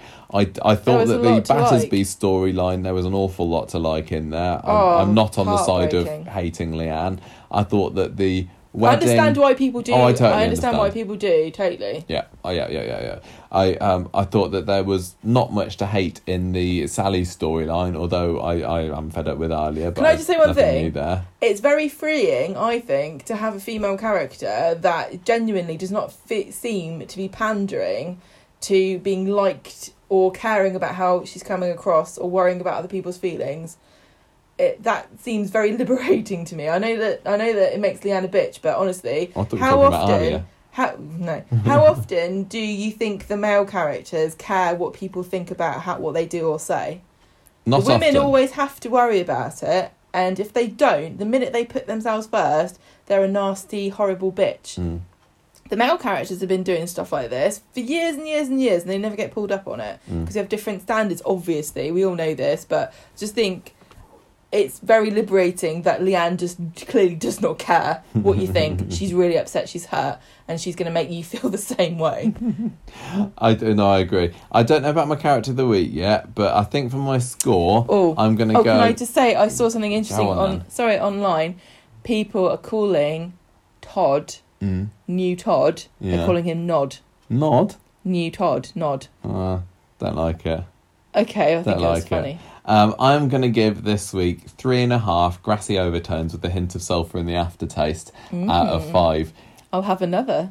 A lot of How it many? was 3.5. A lot of it was great, but the Todd storyline wasn't away. This is amazing. The Scott stuff is like, and the Baileys was like, what's the point of that? So yeah, I think that 3.5 is a pretty.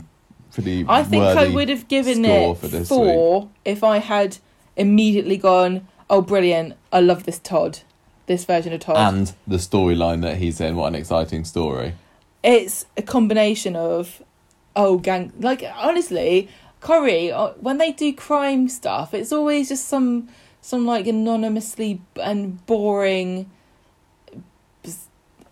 blank criminal who could be you take anyone of them throughout the years and interchange them with any of the other ones, you wouldn't notice. They never have a motivation for anything they do other than I'm a criminal and I do criminal things. I find the criminal ones boring. It's like, oh no. Well, are you also 3.5 this week? Yeah, I'm 3.5. 3.5 what? 3.5. 3.5 Princess Diana commemorative tea towels, which I think was one of the things that was stolen from Mary's house when she was a child. Where'd you get the half a tea towel, I wonder?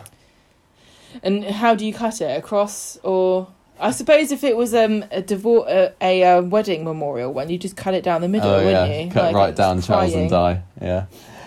Character of the week is a hard one. I mean, I probably gonna give it to Abby this week. Oh yeah. Because I want to let everybody who's listening, who is involved in some way in the production of Coronation Street, which I'm sure is everybody, this is the Abby that I want to see. I could have very easily given it to Leanne this week again, but that's maybe more the performance side of things. I could have given it to Tracy because exactly. Sometimes they're difficult to tell, and she said it. She just said she came in. Could have given it to Nick, who has had this secret that he's been trying to, spare Leanne the heartache that it would have caused. But in the end, he's like, no, I'm just going to do it because this is what's important to me. There's a parallel here between Steve blurting out, Ollie's my kid, when he thought he would keep it a secret for longer, and Nick blurting out, Sam's my kid. Right at the end of Ollie's life. They do like the whole paternity cliffhanger dramas, don't they, on Coronation Street the last few years? just am so jealous of men to be able to spawn children without knowing. That's surely the dream for women, to just like be. I suppose some women do just go, oh, surprise baby. I guess so. So I'm going to go with Abby because I just absolutely loved every second of screen time that Sally Carman got on Wednesday's episode. That's what gives it there for me. And as much as I love Jenny, it was more for the comedy stuff rather than the story plottiness of it. I enjoyed the comedy drunk. Ooh. But I've said my piece there. You're not giving it to Gail? I'm not giving it to Gail, no. You're the... Oh, what are they called? I don't know. The car ladies. The car ladies? Woo! Oh, you're the Thelma to my Louise. Oh, yeah. Which one was which? I don't know. I've never seen that film because I know what happens at the end. Silly speech. Yeah, it had funny moments in it, but it went a little bit too long. Although I did find Sally's reaction funny when Gail started waffling on to the speech and Sally gave a little look as if looking for her escape route, but she knew there was none. She had to sit and listen to this. It was worse for her because she had to listen to it twice. Yeah, Gail thinks I've got one BAFTA winning speech. Everything that I say is pure gold now. This is Shakespearean. Right, come on, you're delaying who your character of the week is. I think mine is Abby as well. Correct. Yeah, I can't imagine myself ever getting bored of Abby being the hero. I know it very well could end up as a bit of a cliche, a bit of a stupid running joke that Abby always saves everybody, but I can't see myself ever hating it. No. It's amazing. I love her so much. Abby it's really victim, lovely yes. to have a heroic female character whose rescues are almost entirely always physical as well. She's got a touch of the Eddie Yates to her, hasn't she? As somebody who's come from the wrong end of the tracks, but she's done good. And, turned her life around. And don't give her morphine again. She's like a gremlin after midnight. Eddie didn't have the hang-ups and the demons that Abby's battling, unfortunately. So God, can you imagine? There we go. So we both got same character of the week and same score this week. I'm glad we're on the same consensus page. has been reached. Unlock the doors. Everybody, is the end of Street Talk for this week. But it's not the end of the podcast because we've still got news and feedback. We've got so much more. So let's move on to that. It's the news cabin bit of the show. We missed it last week, didn't we? Oh, I missed it. We did not have a news bit or a feedback bit last week, but by gum do we have news this week. Actually, we don't have that much news. We've got news from last week. We've got news from last week and a little bit of news this week, although I do feel that across last week's podcast and our bonus podcast, we've kind of covered all of this already. I know. But let's say it again. I don't know if this is news anymore because it's old, so I think this is information. Go on then. This is the community centre pinboard section of the podcast. First bit of information. Sally Ann Matthew is doing birthday runs. She hasn't got the birthday runs. She's doing runs for her birthday. She is going... Oh dear.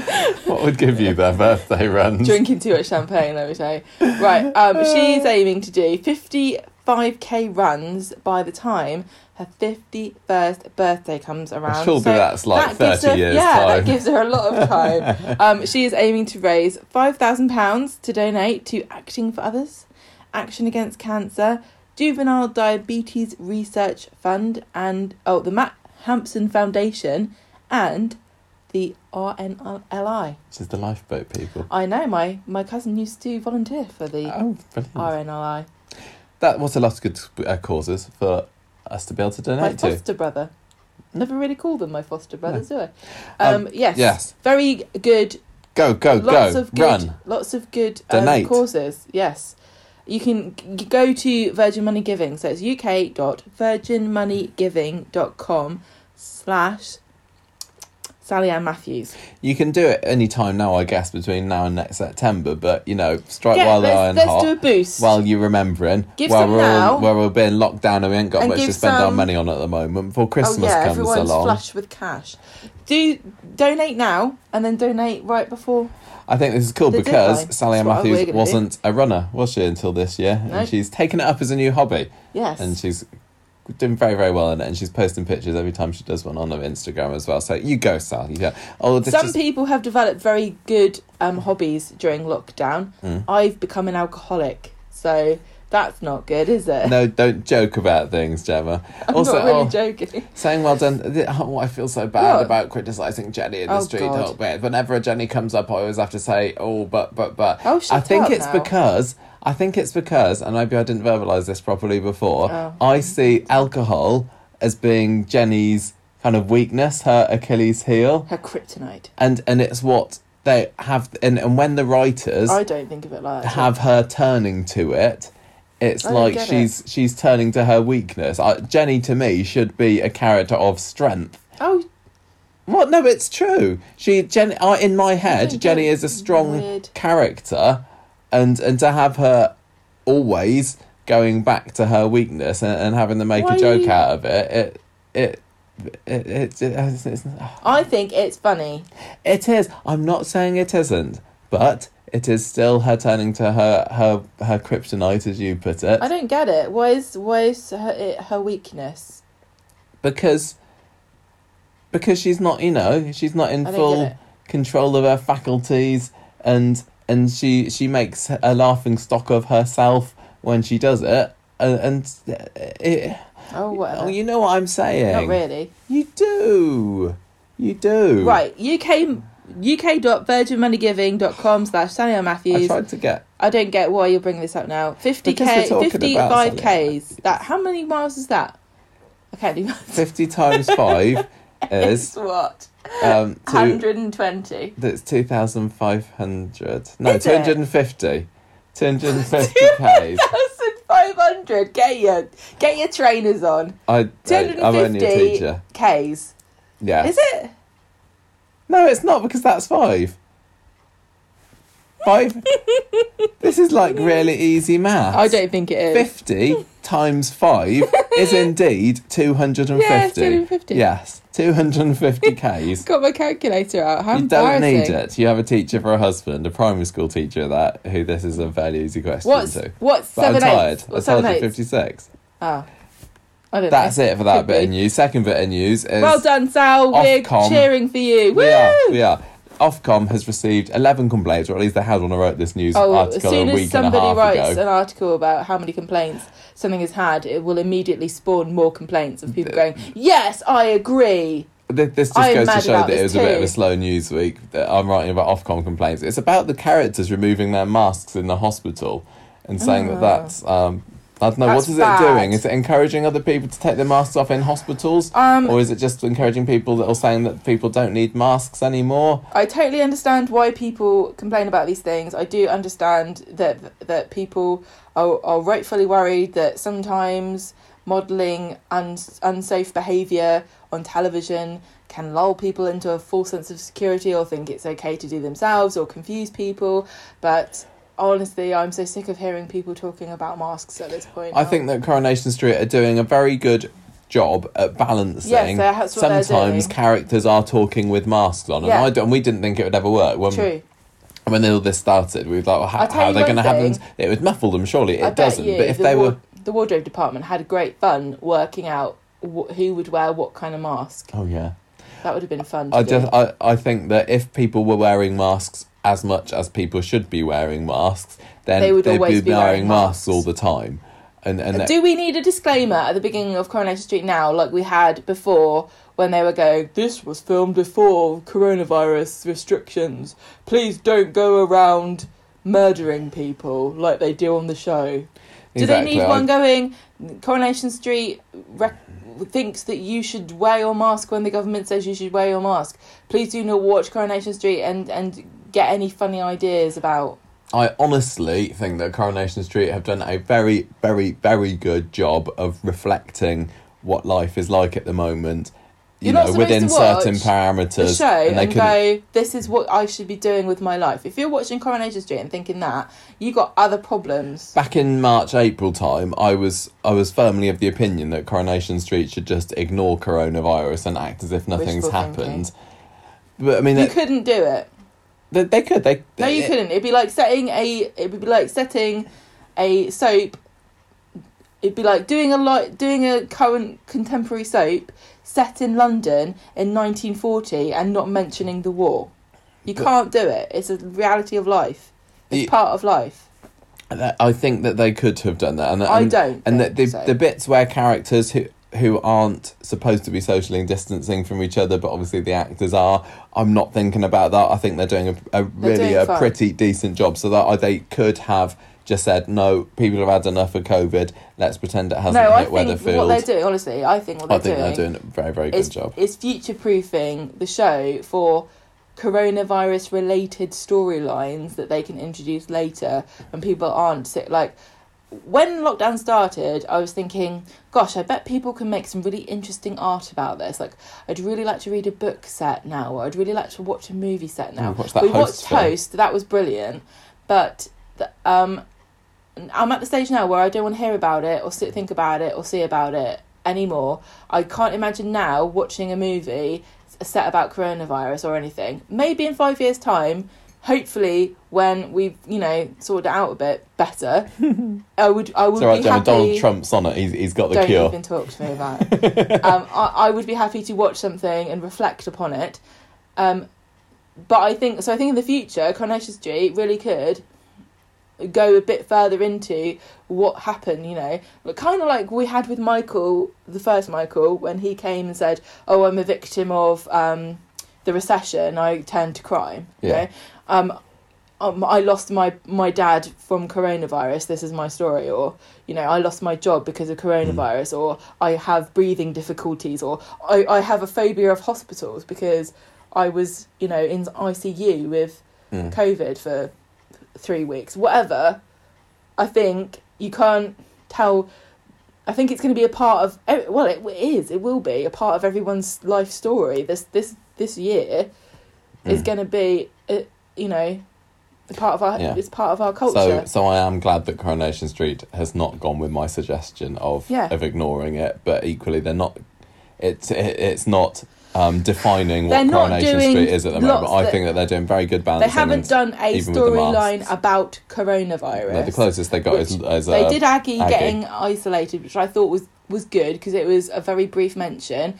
I think it would be a massive mistake to do a story about coronavirus. At the time, I thought it would be good before, but like I said, now I just think we're all sick of it, and we don't want to hear a story about it. It's difficult how far in advance they would have to plan it as well, and by the time that it came on screen, I mean, it's too. Yeah. We don't even know what's going to happen next week because of the stupid government just making stuff up as they go, based on nothing. Anyway, that's political. That's that. Don't complain about things like that. Just deal with it. Complain if you want to, but no one's going to listen to you. Yeah, just know that if you complain to Ofcom about things, they'll go, like this, I'm sorry, it's not on my list of things to care about. Yeah. Is what they'll say. Yeah. Next bit of news, Gemma.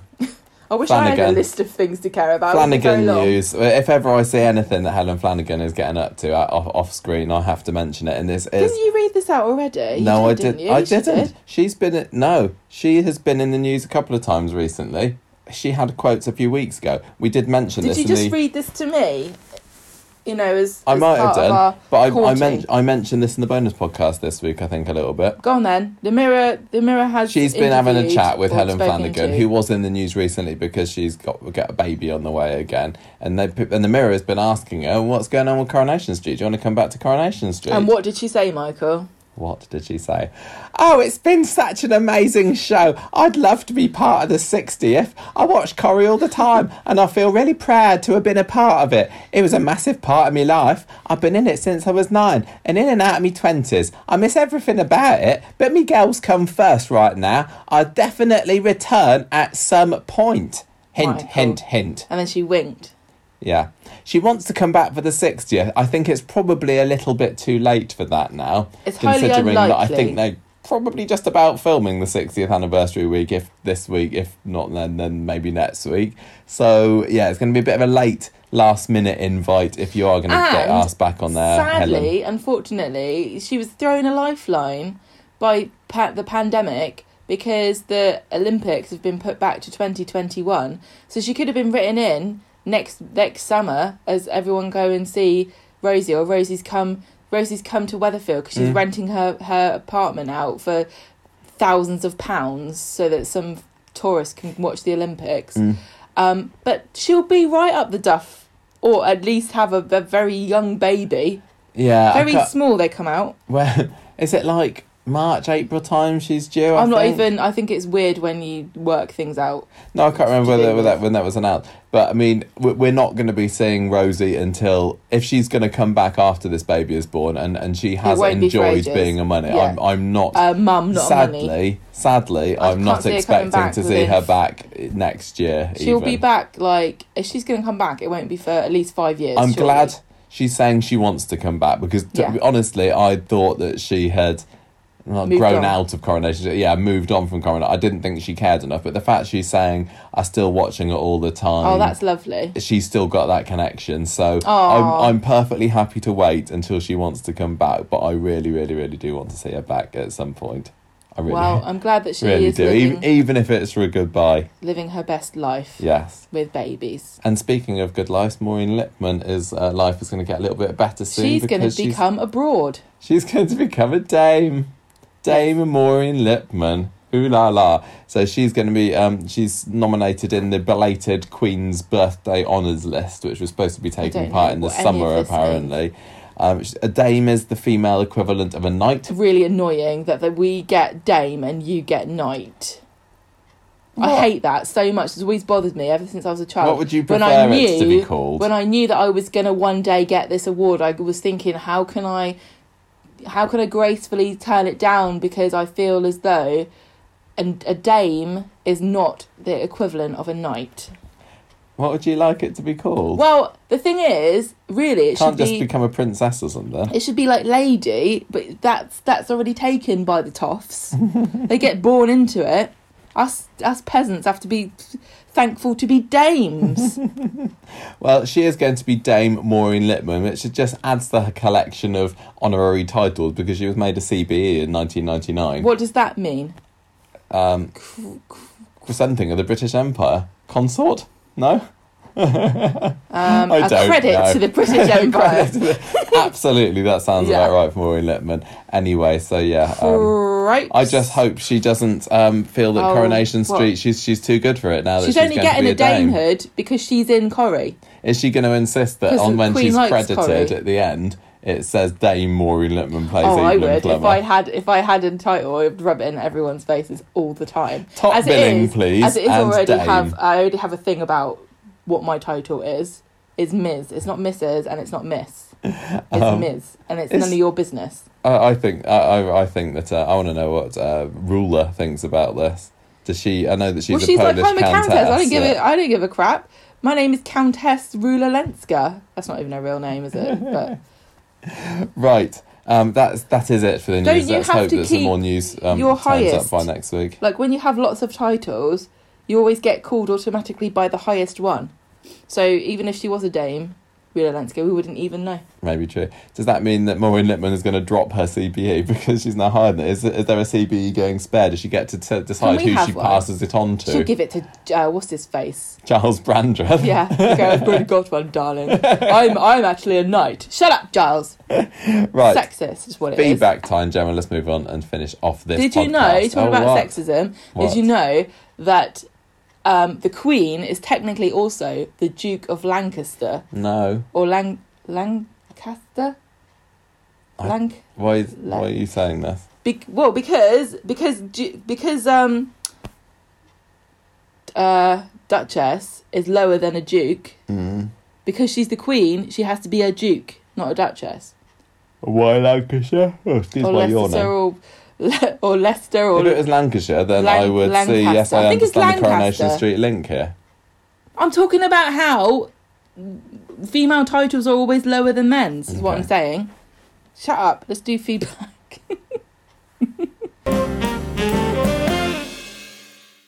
Right, well, we got some feedback this week. We have got 2 weeks worth of feedback. Yes. Cram it all in.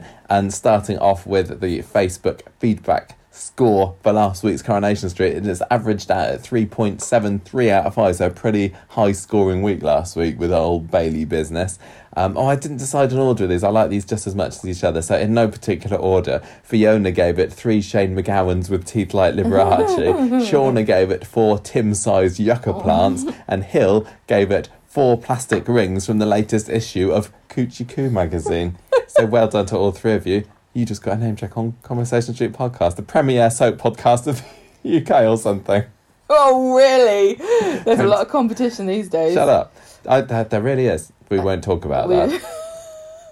We are not the only one. Oh, we haven't been the only one for a while. I know. Right. We support podcasts created by married couples only. Yes. We've got voicemail to start off this week. I know we didn't do it. It's not monthly. Who have we got a voicemail from first, Gemma? We've got a voicemail from Les. Les. L.A. Les. Or Les. as I call him, Lele. Lele. Let's see what Les has got to say about Coronation Street of recent times. Hey, Gemma and Michael. It is your friend Les, your fan from Los Angeles, California. This is the second time that I've ever sent you a message. First and foremost, before I continue, thank you. Thank you for the wonderful podcast. And also, happy birthday month to Gemma. And I hope that Michael is treating you very well. Anyway, the reason that I'm calling in is because I'm actually in the middle of listening to your current podcast. And what you were talking about affected me so much that I felt the need to put the podcast on pause and message you immediately.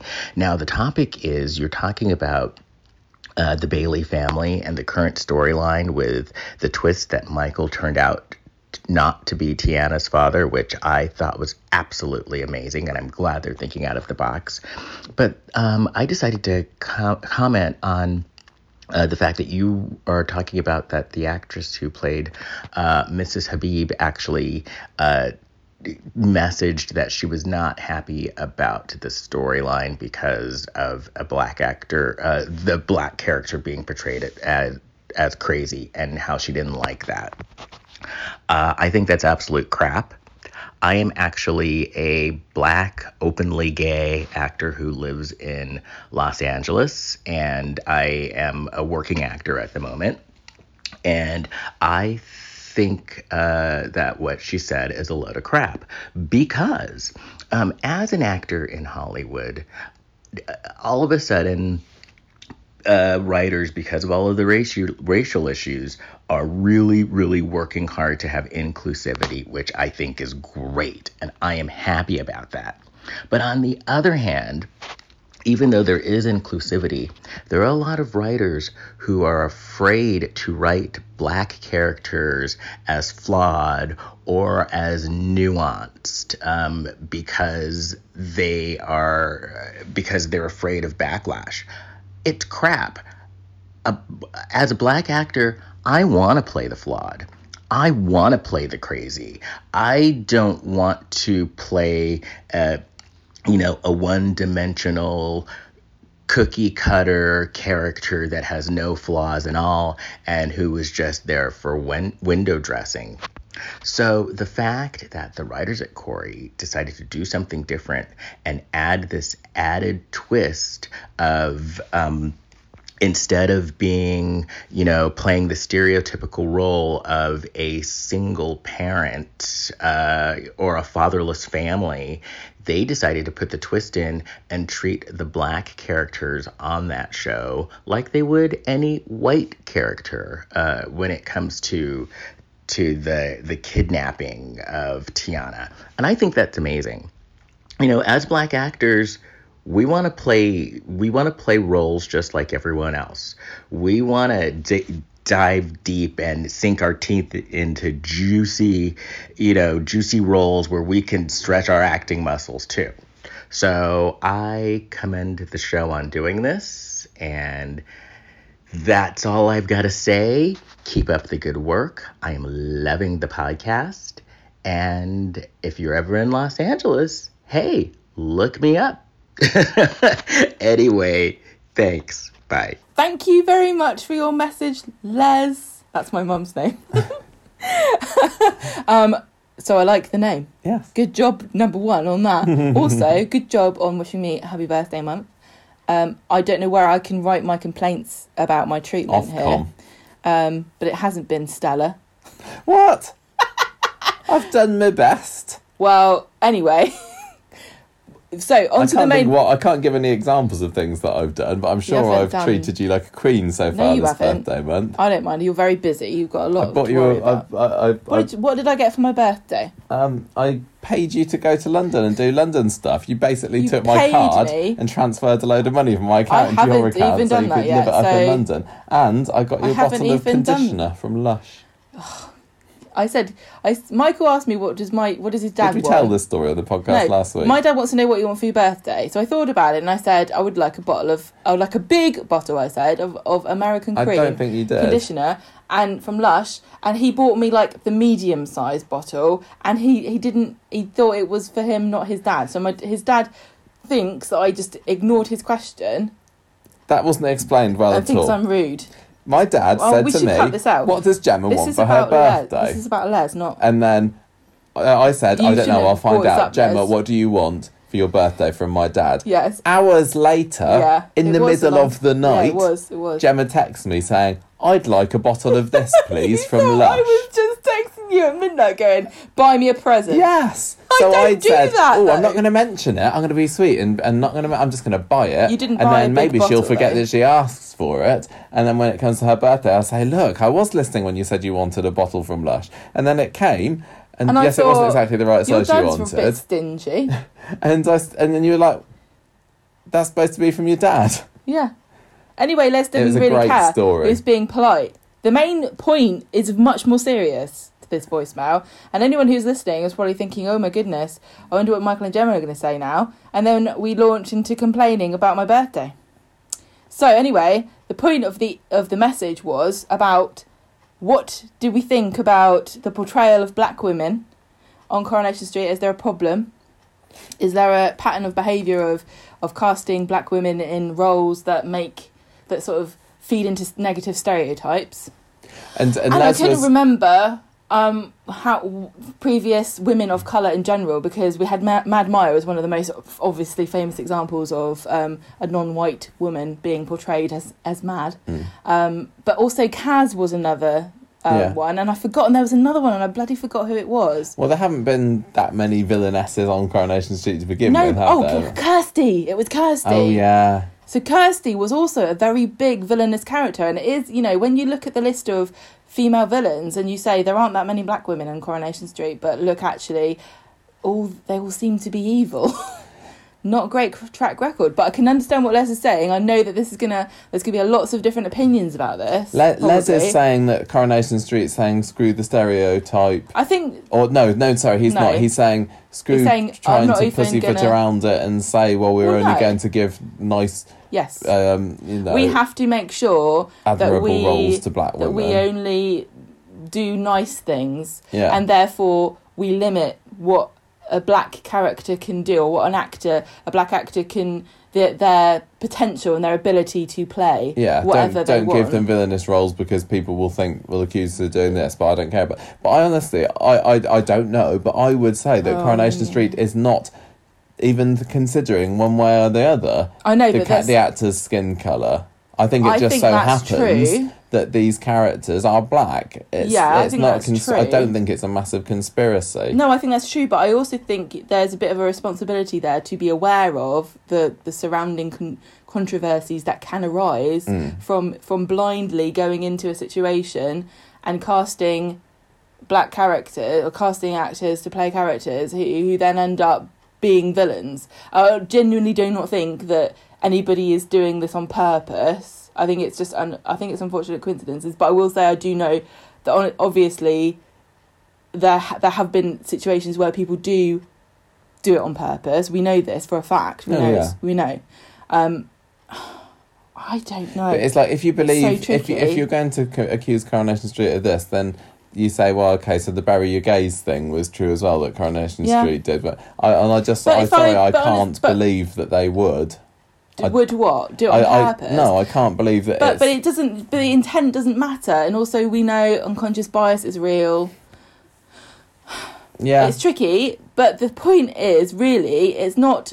The point is, I think Les would probably agree with me. Hopefully, the point is not to stop casting. Stop giving these roles to black women, but to increase the representation just across the range and have some black characters that don't end up being which we do evil. have. Well, I mean, we've got at the end of the day. we had oh god, I don't know names. Rana.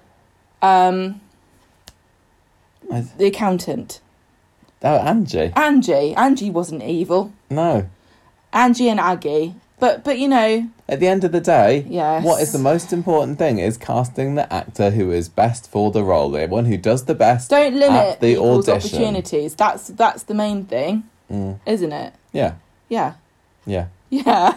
Good. Do we get ourselves in trouble? No, we're not at all. No, I hope not. No, and it's. I'm glad that something that we said has sparked Les to want to. I do to think. voicemail in.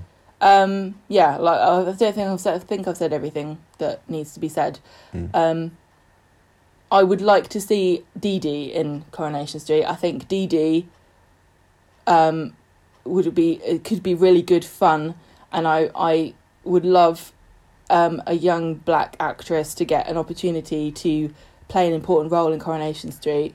And I would love if to. If they brought Dee Dee in her. and she was also villainous, would that make you start to think, ooh, people have got a point? What it would make me think is, it just like Coronation Street can't carry on pretending that this is an issue that black women especially face, to be stereotyped and dismissed as being, the stereotype of the angry black woman.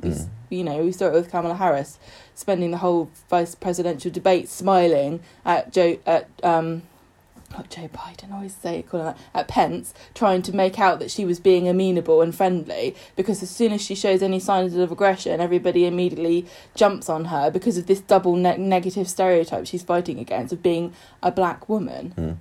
So I would hope that Coronation Street would go, yeah, we've been criticised for this, but we don't want people to.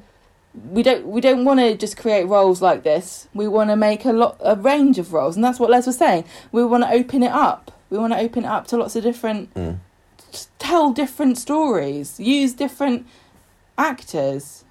We don't want a situation where they're casting for a villain and they say, sorry, you can't get the job because you're black. Oh, yeah, I know. We can't. Anyway. I know. Right.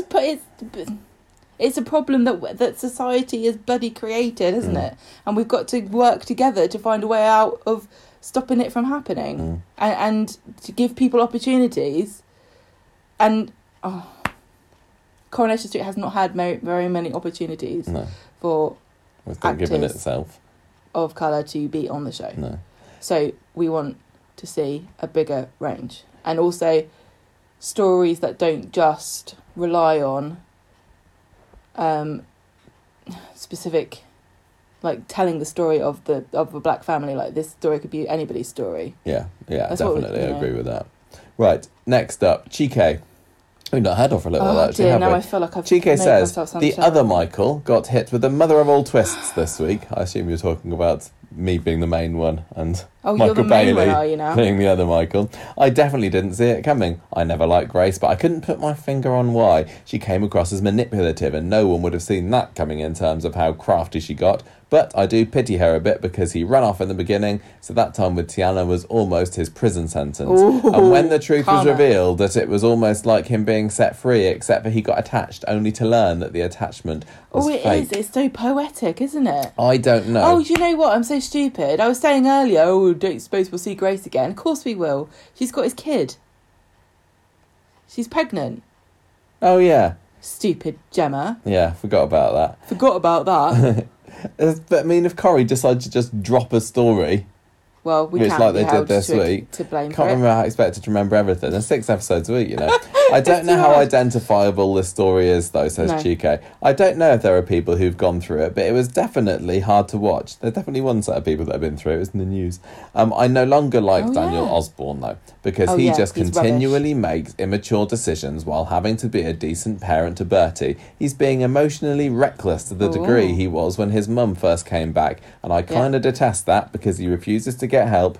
He refuses to acknowledge his own mistakes. He just wants to go ahead, on into everything, and that's what makes me not like him. He could be so much better and still have that flaw, but the writers don't seem to want to go in that direction.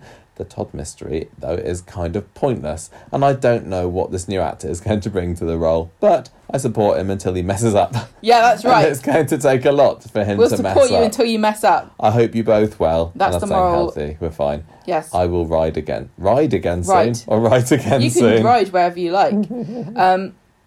Yeah, honestly, I think that is the moral. No, that's the motto of modern society, isn't it? Which I'll bit? support you until you mess up. Yeah. Yeah. We will do that. One day I definitely. will We are mess up and supporting I'm going to Gareth get Pearce. cancelled on social media. Lovely. I like that. Yeah, good email. Yeah, it's difficult to imagine how relatable it is to have a story where somebody pretends to be the mother of the child as actually a nanny. I don't know whether Natasha's going to end up being secretly just Sam's nanny. But I hope mean, not. Sam might be in on it. Right, next. Chris. We got to blast through these. Oh, we got here we a load go. of emails Right, this okay. week. Okay, Chris says, on a small matter of semantics, according to my dictionary, what's that expression? Oh, no, nothing. This is another controversial thing, isn't it? This is controversial as well. According to my dictionary, the definition of prostitute is a person who engages in sexual activity in exchange for payment, and therefore the character's use of the word, while considered by some to be distasteful, isn't something that needs correcting as such. I don't know if there's a more acceptable word for strippers these days, but would they be considered sex workers too? Yes, they would be. If so, then there is a genuine need to have a word that means precisely what the word prostitute means in order to have some differentiation. All cars are vehicles, but not all vehicles are cars. But I digress. Would you say that a stripper counts as a sex worker? Yes. When they just kind of jiggle their arms around in the air and Yes. stuff, if Coronation Yes. Street is to be believed? No, that's But yeah, true. they're definitely. Well, I agree with Chris. Then we do need to have a word that differentiates what we mean. I totally sympathise with the idea that the word prostitute is a very negatively loaded word that perhaps some people do not like because it dehumanises people, and we don't need more of that in the world. But it is definitely a legal term. It's still used in legal definitions. It is true. You are legally a prostitute if you sell sex. I don't know if it's gendered or not in law, but I it don't know. definitely is a legal term. Mm. I think we should just call them ladies of the night because it That's sounds gendered. cool. No, well, they can be men of the night, can't they? Just sounds cooler, bit more casual, bit more mysterious. I mean, it might make people think that they don't work during the day, but they can. We They seem can to sort make of. it. And also other people explain who work themselves at as night they that go. aren't sex workers. No, they're you just night get me workers, confused. aren't they? Oh, okay. So It's the milkman different. isn't a man of the night. No, he's a night worker, but. Right, carry on. This No, email. I'm just Chris saying, has got like, more to it's say. the euphemism treadmill is what they call it, isn't it? Where a word is used and then it becomes negative, and then you change it to something else to help people feel better about using the word, or just using the word for themselves, and then it changes again and again and again, and there's not really a solution. Can't win. Chris says, but anyway, I try to use sex worker as much as I can because I know people, it's the word that is accepted to, it really isn't about being PC, it's about not upsetting people. I don't want to upset people more than I already do, is really my problem. Well, you might be I upsetting do strippers often. who say, "Don't lump me in with I know, those I'm prostitutes." sorry, but I do, I still keep saying prostitute. So, I use them interchangeably, and I apologise if either term offends you. You might just have to deal with it. Chris says, I'm hoping we've seen the last of Nikki, not because I make my judgment about the morality of her profession, but because she seems like an ill-tempered and overly entitled pain in the arse who seems to fly off the handle at the slightest provocation, and I just don't like her. Also, as previously pointed out by Gemma, she wouldn't need to save up for very long, at those hourly rates. in order to amass the $4,000 that she ended up accepting from Daniel so she could achieve her lifelong dream of frying omelettes in swanky Lytham. I'm not having it that she desperately needed Daniel to gallop in with a wad of cash to save the day. Yes, Chris. Anyway, there is a school of thought, including among some feminist chums of mine, that it's not particularly helpful to portray this as a way of earning a living that should be seen to be normalised or even aspired to. It's something to do with the principles of a woman deciding what she wants to do with her own body, or to cast aspersions regarding the morals of those who work in the profession, but something that's more concerned with the true life experiences of real women in the real world. Aside from about 10 miles from here, there's a street in a not too fancy part of town which has been featured in a harrowing TV documentary where women often charge £5 or less in return for a range of often unprotected sexual favours. Ladies in these dire circumstances are, alas, probably way more common than the likes of Nikki with her £200 to £250 fee plus hotel room, and Jeff's escort, whose e-receipt on his laptop showed a charge of £225 plus VAT.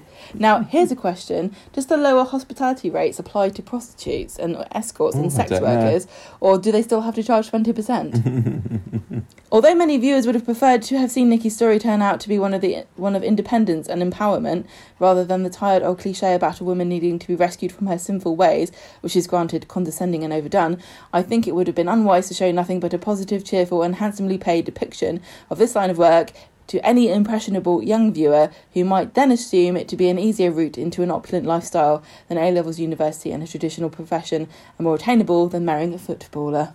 All very good points. Very good points, Chris. I Put very try not to. eloquently. Okay, I keep worrying about upsetting people. Don't. But the thing is, my opinion shouldn't really upset people because I don't have any power to. It's not like I'm going to be in the House of Lords next week doing a speech about this. I don't think it's empowering myself. I think it's a very nice, happy, white, liberal, middle class thing to say sex work is sort of empowering for women and stuff, but it's not really those sorts of women that end up doing it, and it's often women who get forced into it, and they're the real victims, the people that, and can only charge £5 a pop. It's horrible. It's really horrible to imagine that. It's just, I don't really. I think the true seediness of it as well is a bit too grubby for Coronation Street as well it really is not to delve into. We didn't it's really not get to the bottom happy. of how awful it is for some people to do that job with the Nikki storyline. I think I did say this before, but the more you look at it and the more you think about it and try to make a story that's uplifting and positive, the more you realise that it's not really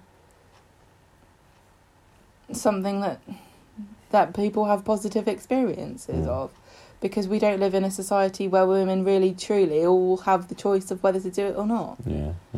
And it's sad. I am moving on to Nancy's emails about last week's Chris podcast. and Les, Thank for you. very thought-provoking, controversial perhaps to some people messages. I condone none of what has just been said. Nancy says Michael was By amazing me. this week, and I'm sure she's talking about the main Michael here, not the You're secondary the main babe one, Michael.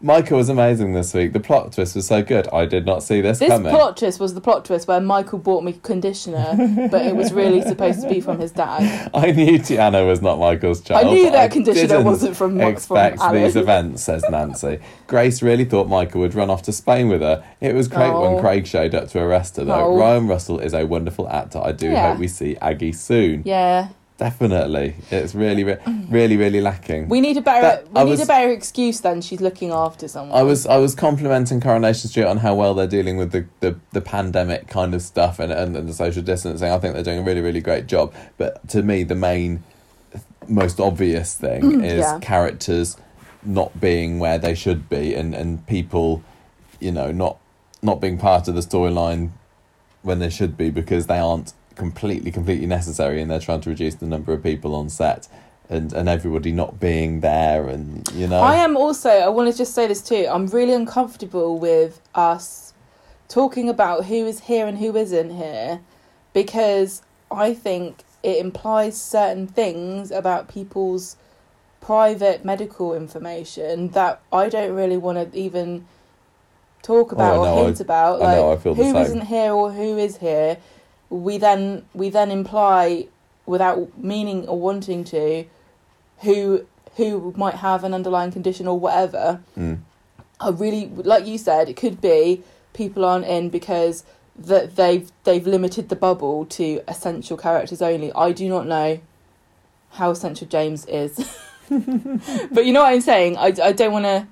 Not that I'm saying anyone else is saying this. I'm just saying that on the show we haven't really spoken in great depth about who is back and who is not back. Apart from to say that older characters, which the show has said. Yeah, the show is giving us that information, aren't they, who and we don't really been in it. And that's why we haven't talked about it, because I don't think it's fair. No, I agree. Okay, but that's not what Nancy's saying. Of course, that's not what I'm saying. But I just wanted to interject just to add that little, if you ever wondered why we didn't, that's why. Nancy said that Nick meeting Sam was great. The actor playing Sam is so good. I love him. I don't think this is a good time for Nick to meet him, though. There's too much going on with Ollie. When is there a good time for anything? Will that he happens tell on Leanne Coronation himself, Street? or will she find out on her own? Fortunately, he just told her. I'm glad that she didn't find out, because if she'd have found out on her own, she'd have been she would have hit the roof. Unbearable. Steve getting ready to sell streetcars was interesting as well, says Nancy. I knew Ray would buy Nick shares in Underworld. He didn't, though. He didn't, though. No, he didn't. The £10,000 donation is good PR. Oh, I would love to have that kind of PR. Toya and in my bank Imran account. should go ahead with their fostering plans. Yes, they should. Toya putting the plans on hold to help Leanne with mediation could lead to heartache for Toya. Leanne is being a great mum by not giving up all hope. Yeah.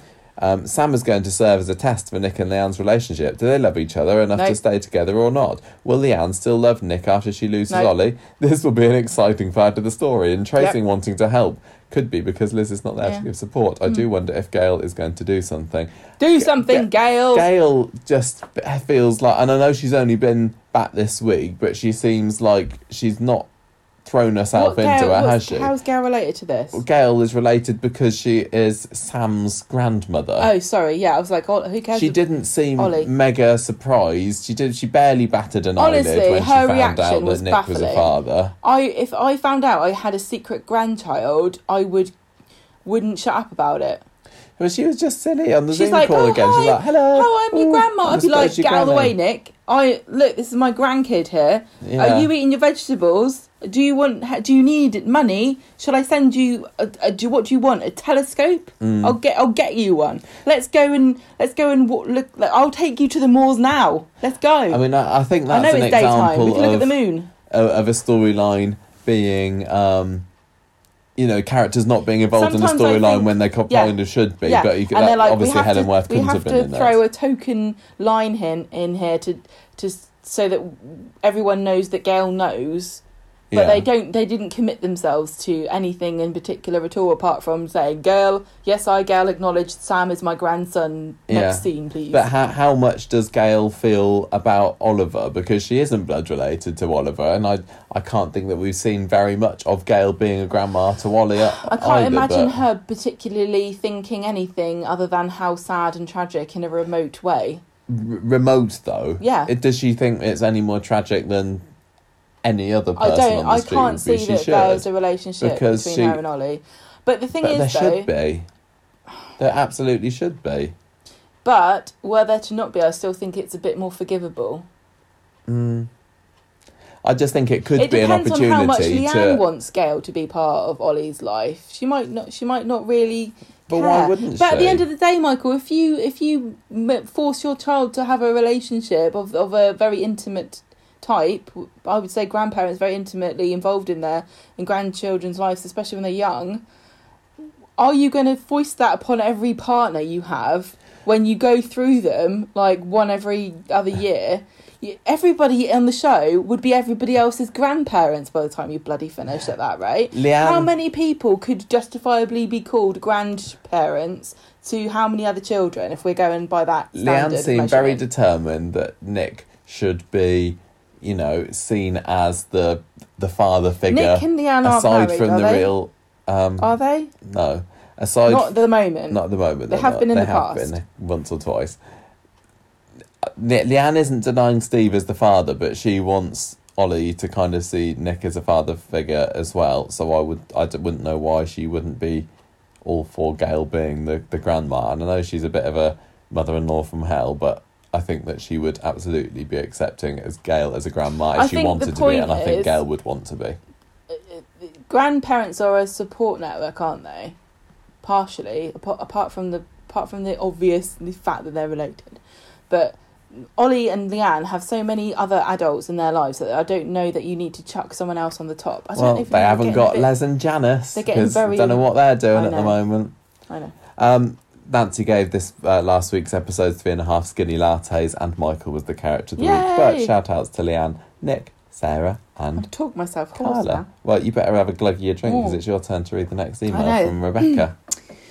She says, wow, what a shocking the Michael and Grace story. I know I've said it a few times about Michael not being the dad, but never thought Grace wasn't the mum either. Nice touch to have Tiana's real mum in the scene due to COVID restrictions. And then it looks like Grace is pregnant, but Michael doesn't want to know.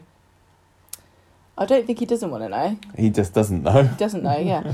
I did joke about Grace stealing one of Michael's old stash from Bernie, but Grace is probably pregnant. Good that Michael called the police on her, though. Ryan Russell played a blinder this week. I was really impressed by him. The thing with Grace, I wonder, is she going to disappear off until she's had the baby and then she's going to pop up again in 6 like, not months' this time? Again, I don't believe it. Is it going to be a case of The Boy Who Cried Wolf, where she's saying, no, this really, really is your child, and he doesn't believe it? But I suppose she could just try and force a DNA test, do the old Corrie thing of grab a tissue out the bin or some other way of getting his DNA. Blow your nose on this. Or are we going to see her... Is he going to find out while she's still pregnant? I don't know. The way the story's going at the moment, it could well be that the baby is at university before Michael knows it exists. Oh, interesting though, if Grace does continue the pregnancy, because we might very well end up with a tragic miscarriage again, because as we did our stats before and we worked out it's 50-50 on Coronation Street, once you know you're pregnant, whether that you will carry the baby to term or not. Very interesting if they try and tackle what it's like to be pregnant during a pandemic. Because honestly, the women who have given birth or are pregnant currently really feel for them, because this must be such a scary experience. Very difficult. Yeah, I don't think they would go there. I don't think they would do, but it would be honestly an opportunity to explore a story that it's a familiar situation, but not circumstances that we would be able to experience. And if you want to do it, now's the time to do it. You can't do this storyline in 5 years' time again, hopefully. Yeah, we're all going through the pandemic, but we're, most of us don't know someone or are not currently pregnant, so we can only watch it if it was on TV. Anyway, Rebecca says, I'm so glad we know he works in sales at Underworld. Now we just need to know what Toya does there. I assume she does sales as well. Yeah. I can't imagine her being a salesperson. No. She's not. She couldn't even sell wasabi peas to people in the Rovers. Sam is so cute. Maybe she works at the complaints department and she's just like, oh, love. Oh. Anyway. So tell me about it. And how did it make you feel when the colour was red instead of black? Yeah. And then in the end, they're just so... And then she files it in the bin. Chilled out that they say, you know what, I don't want to complain anymore. You know what, I don't even mind. You keep my money. It's fine. Right, Sam is so cute. At first I was worried he might be annoying, but that phone call at the end changed things. Love you. So cute. Leanne is breaking me. So sad. Jane Danson is doing a great job showing her grief for Oliver. The Tracy and Steve selling their shops is confusing me, and giving Tracy Liz's lines might be right. Also, love the Platt family scene on Monday's episode, and David was bang on form as always. I do think we have seen the end of Nikki, and even though I enjoyed the Daniel and Jeff scene, I wish we had seen what Jeff had done with the money. Craig is right though, Daniel needs some help. I'm looking forward to the Sally and Tim wedding. Oh dear, you didn't get to see it. Although I have a gut feeling Jeff might ruin things. Is Tim still married to Charlie? Carla was on fire this week. I would assume not. I don't. I was kind of thinking that we were going to see Charlie again. I wanted she went off, I thought it was just a little temporary exit, and she'd be back soon. But maybe it was going to be a plan at some point. But earlier about characters who won us over almost immediately, Charlie for me was another one of those characters. Yeah. Rebecca says, Carla was on fire this week and I didn't notice any sparks between her and Adam, although she told him straight. I don't care about Adam and Gary and Maria though. I am glad that Nina got a job at Underworld. Oh yeah, that happened. Oh yeah. And that they remembered that she used to draw. Finally, Billy is driving me up the wall, and I'm not bothered about this story either. Character of the week is Michael, and I give it 4 Michaels sat in the park shouting at pigeons out of 5. Fun fact, Michael does that too. What? No, you don't really. Fangirl Overload 123 is our... Oh, no, it's not our final message. No, We've got 2 more messages. Penultimate message. Yeah, it is. It totally is penultimate. She says, I really like the appearance from Angry Nick this Wednesday. After all, Angry Nick is my favourite Nick. Yes. It was poetic justice seeing Jeff get locked up after all the times he did it to Yasmin. I was a bit disappointed we didn't get to see the actual wedding ceremony, but I'm glad Corrie learnt from the disaster that was Gary and Maria's wedding. That being said, Sally and Tim actually get some scenes together, which Gary and Maria certainly don't. Oh, yeah. I'm also glad of the returns of Sam and, of course, Todd. Looks like the Michael story will be put on hold for now for a bit, but I hope not, and you'll never see me complaining about David and Shona having scenes together. I'm still unsure as to what we're supposed to think of Scott. I do wonder if Dev's robbery will be a catalyst in the current Alahan storyline. Yeah, that's a good point, because Dev is going... Did he get the money back if they caught them? Did they have the money on them still? I would hope so. I would think that he does, but you're right. I mean, the reason that he was acting... I mean, it's obviously going to be pretty terrible if your business is broken into anyway, but his financial situation this year has been particularly dire, so it would just magnify it even more than it normally would do. But anyway, it's all fine, because they caught them. Where are we? I'm not sure what we're supposed to think of Scott. I've said that already. Finally, how could I forget? Roy and Evelyn are back. I sure have missed them, and I hope Arthur is another quick return. Yeah, that's the storyline that has had to be put on hold. It was another drip story, and then abruptly the brakes went on it back in July, didn't they? So you're right, Evelyn's back this week. I really hope that we get to see Arthur at some point in the next even month, please. I don't want to wait any longer, because he's one of my favourite new characters this year. Finally, yes, is that right? I'm lost in Rebecca's Finally, email. how could I forget? Roy and Evelyn back. I also wonder, Rebecca says, sorry, Ty. No, Fangirl Overload, 1, 2, 3. Oh, yes. I wonder if Roy will be a shoulder for Carla to cry on in the midst of her relationship drama. Character of the week is Leanne, and I give it 3.5 MI flippin' 5s out of 5. Lastly, this isn't part of my weekly review, but I was wondering what makes a regular character on Corrie. Characters such as Alina aren't on the list, even though she gets more screen time than Moira, who is. Sophie hasn't been on the show for a year now. Bit strange she didn't show up for her mum's wedding, but is still on the list as well. And babies and children with little to no dialogue are on the list too. Do you have to work or live in the street to be a regular? Do you have to have appeared in a certain number of episodes? And who decides it? Corriepedia or Coronation Street itself? Sorry for rambling on so much, but it's been bugging me for a while. Thank you much for the podcast, and goodbye. Well, I don't know, is the answer to this. What list are you talking about? Is it a list on Coriepedia, or is it a list on the Coronation Street official website where they've got all the character names and I'm going to say Coronation Street's and they just throw in anything there. One is eccentric, to say the least. It is, and I don't think it's even supposed to be regulars, is it? I mean, because people like Tommy Orpington are on there. It's very, very random who's on the Coronation Street website, so I wouldn't trust that with a 2-foot honestly, security Dave pole, it not really, 2 foot, 2 metre. I think not. And I don't know. I mean, Corriepedia's list of regulars is also the regulars that we were voting on for for the 60th anniversary survey thing, which is they're still revealing the results. That's a very interesting question. Like, is there a sort of agreed upon community meaning of the word regular character that we might be able to develop? To me, I would think that regular character is somebody who you say you have got a contract that is going to be, a certain length, whereas if you're not a regular character, we will use you as and when we need you. You're not tied to us, but we're going to phone you up and say, can you be in this, please? So, like, Nikki isn't a regular because she's obviously was only in the show for a particular story, but she is a regular because she was in it regularly. Yeah, and I suppose that if they just said, sorry, Kimberly, we need you for scenes this week, she couldn't have turned around and said, no. I'm doing something else. Yeah.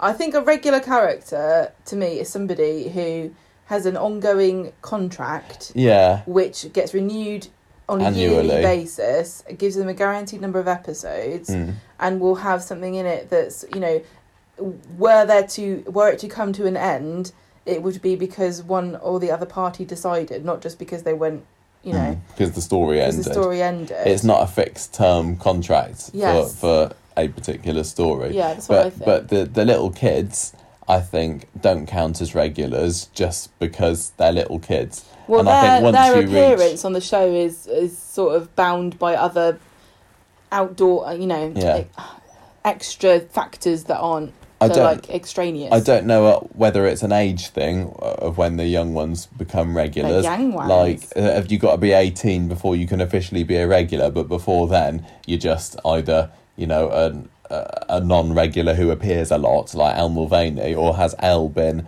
a regular for, you know, 5+ years now? Isn't it? It depends. I guess you'd need to know more about the law regarding children, and you could say, well, this character is appearing as much as they legally can, so that to me would make them a regular.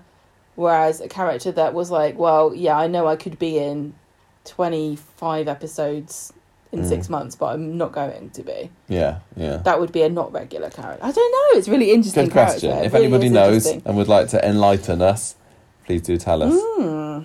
No guesses, please, because that's what we've just been trying to do. Speculated. Richard. So this is the final question. It's not a question. Oh, I don't know. It might be a question. It's a letter. It's an email. He said, loving character of Sam, funny and quirky, but how on earth could Gail and our Brian have produced a bright grandchild? Oh, mean. I've noticed within the Conversation Street community... Nature, not nurture. Or the other way around. Nurture, not nature. I don't think Natasha's particularly bright. Or maybe she just stuck him down in front of Stephen Cox all day, every day. Stephen Cox is my father's that is your dad. name. What's the scientist Brian. called? Brian Cox, that's the one. Yeah, I didn't sit him down in front of Gemma's dad. She just learned how to swear and fix things. I don't think Sam knows how to swear.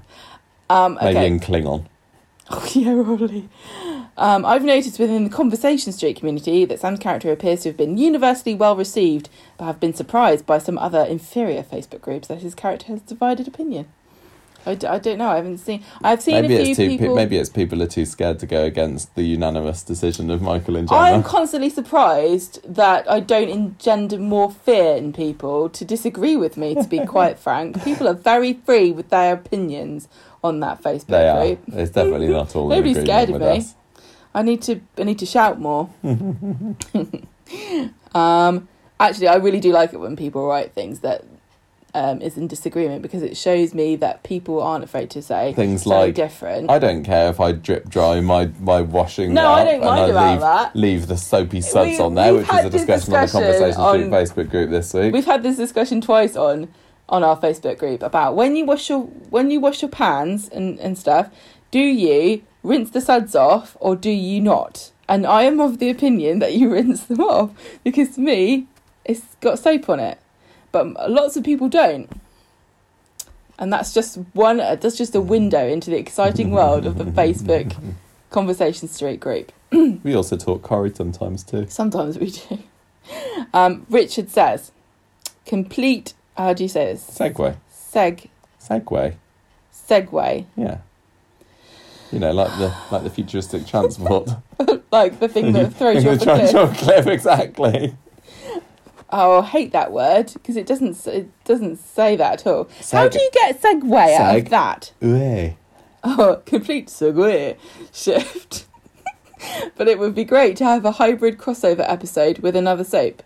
Just to be clear, I like saying segue, but I don't like reading it. I am a jail, as they are both ITV productions, and I watch them both. So I completely mangled that sentence, I'll say again. It would be great to have a hybrid crossover episode with another soap, i.e. Emmerdale, as they're both ITV productions and I watch them both. The Street could have a day trip to Emmerdale, meeting the Dingles in the Woolpack, with the hospitality being returned by Emmerdale visiting Weatherfield for a few pints in the Rovers and returning a hot pot. Well, they did do a Coronation Street EastEnders crossover weird, isn't 6, 7, 8 years ago, called East Street. So if you haven't seen that, Richard, do have a look. Well, I'm sure it's on YouTube. That was for Comic Relief one year, wasn't it? But the thing is, though, those are always done for comedy, and they're all full of like references, and they're very meta. And it's totally meta. I don't know how it could not be. I really love this idea. I like the idea of it, but as a non-canon bit of fun. It would be... No, I'd like the idea of it being canon. The difficulty would be that some of these characters, some of these actors would play characters in both soaps. So how would you make sure that you didn't, you know... They wouldn't. They'd say, "Oh, you look a little bit like so and so, like my cousin," or whatever. I really think that would be really cool. I would love it if we had a shared universe. The Coronation's ITV is kind of missing a bit of a trick here. I don't know whether there's a reason that they're so separate, but for example, like the Marvel universe has people popping all over the place from different franchises into different movies. You're shaking your head, but honestly, I think if it was established that it was a shared world, you wouldn't bat an eyelid. It would make perfect sense. The only thing it would do is limit actors. The only thing it would do is limit actors because they wouldn't really be able to swap between soaps. If you live in a world where you can accept that characters can be recast, then I think you can live in a world where an actor appears in it would be weird. It would be weird. That's the only thing. It would be weird. But I really like the idea of it because, in theory, they do both take place in the same world, which is our world that we live in at the moment.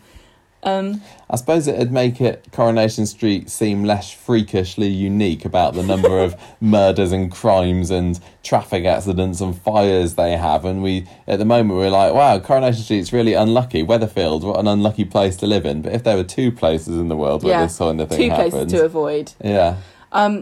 It depends on how much you would go down the road of sharing the world. Like, would you have it like... just a cheeky reference every now and then, like the Weatherfield Gazette has like plane crashes into farm or something. Or would you literally have it so that you could watch both and you'd be... I think they wouldn't help trying to break fourth wall and do meta references. It'd be too hard to plan it as well. If you had like, my cousin Leanne in Weatherfield, her son is dying. Oh, here's a collection box for the Woolpack. That I don't know. I don't think it'd be that difficult to plan. I mean, both soaps plan that was a very easy. No, that was a very easy example when things are going to happen. But I mean, like people wouldn't like it if they had to watch both to get the full story. That's very true. Yeah, if somebody says, I'm going on, but I mean, they maybe they'd want to. They want people to watch them both, don't they? They don't have time to watch both. No, they don't. But they don't care about that. If they thought that they could get us to watch, a week of Emmerdale by having Jenny Bradley go over to where's Emmerdale set?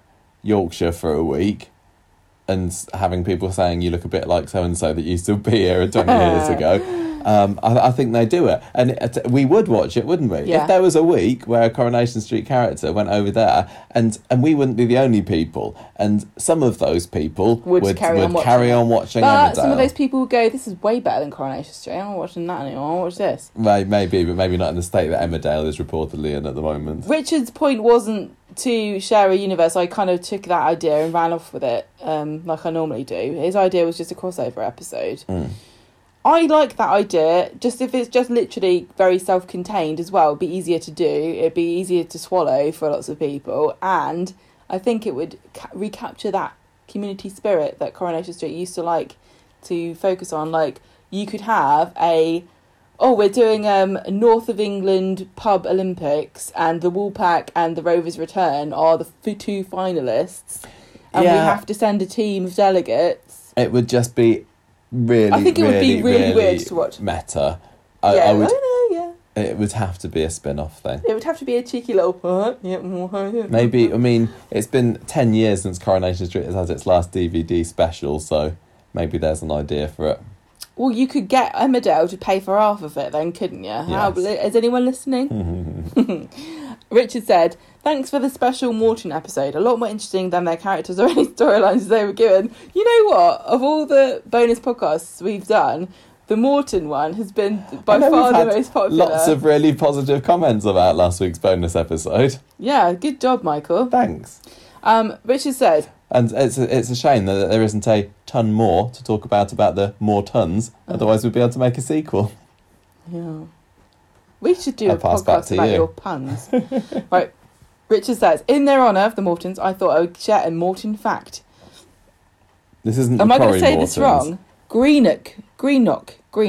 Greenock Morton, known as just Morton until 1994, is a Scottish professional football club whose only major honour is winning the Scottish FA Cup in 1922. Oh, coming up to the centenary there. Oh, yeah. Thank you for that non-Corrie related Morton Thank you very fact. much for a fact. And it's interesting that the interesting fact is not at all related to the Mortons because they are boring. We said all the interesting facts last week, and I use interesting in the broadest sense of the term. One of the funniest comments that we kept getting from lots of different people was, "Oh, the Mortons were crap, but that girl was in." And yeah, we know because we said it in the podcast. If you listened, you would know that we said this. Right, I'm done. I'm beat for the evening, Gemma. That's one of our longest feedback sections. Thank you, everybody, for all of your lovely voicemails and controversial written opinions. mails. If you have a differing opinion, please feel free. Yeah, get us let us know. But let's not have arguments. Okay, let's not. Don't forget Let's have discussions. If this is the first Conversation Street that you've listened to this weekend, or whenever you're listening to it, don't forget our bonus podcast. I think it's kind of funny. But check it out on YouTube because that's where you get the full visual experience. I mean, it's immersive. It is mostly just an hour of the Google homepage. Yeah, that's literally all it is. We need to have a little. It's there anyway for you. We'll one day we'll get a studio in the house with a green screen, and we can do that thing that the YouTubers do, where they appear in the corner of a screen and go, "Ooh, look!" Yeah, but you've got to be happy about appearing on camera for that to happen, don't you? And you're still not at the moment. Can it be my still funny gimmick shy. that I have a paper bag over my head? No. I tried to film. Honestly, guys, I tried to film something. Gemma tried to film something the other day with herself in it. And we sat at the camera. So horrible about myself. And you put some makeup on, didn't you? And we both sat on the sofa. Yes. And then you couldn't do it. And then I looked at what I looked like and I said, I can't. Oh, it's so sad. I just can't do it. It's so sad. I am. It made me feel bad about it. For my mental health, I can't make myself feel this bad about myself. It's literally been at least 4 years since Gemma has voluntarily posed for a photograph. Oh, violin. It's sad for me because I know it's sad for you. You're trying to make me feel guilty. You've got loads of nice photos. I used to look amazing. Right. Conversationstreet@gmail.com is where you can send your feedback if you want to talk about anything that we have just discussed. I would love to know your opinions on some of the things that we've talked about this episode. What did you think of Todd? What do you think about having a crossover between EastEnders? No. Maybe EastEnders. It's a soap. Any soap. Emmerdale. We haven't even mentioned Hollyoaks. That exists as well. Mm-hmm. Doctors. Ample opportunity for a Doctors Corrie crossover, the amount that they go to Weatherfield General at the moment. Send Dr. Gaddis back into Doctors, but send her off there to help them out because they obviously. I'm not sending Dr. Gaddis anyway. She's not in Coronation Street enough. I'm not giving her any screen time on another soap. Thank you very much. What did you think about the way they handled the wedding? What do you think about Jack? What did you think about Tracy and deciding not to sell the flower shop? Was she right to pull out? Or was she being cold-hearted? I mean, she was thinking about Tracy, I say. But what would it be like if the boot was on the other foot and it was Amy who was at death's door? I think it's a bit of a cop-out moral dilemma here because if it was, this will save his life, and she was like, oh, I don't know, I think that would be a lot more interesting. And it would separate people out a bit more because I think genuinely, if you're being asked to give up your business, it's too big an ask for a gamble, and it's not even a gamble really. It's a gamble that you know you're not going to lose. Yeah. But everybody is telling you there is no way that you can win this. Yeah. If it was like. If it was, your child will get better if you do this, give up your business, you say, yes, of course. But if it was like, it's 50-50 or it's 25-75 or, it's 25% likely that it might happen, then you go, this is interesting.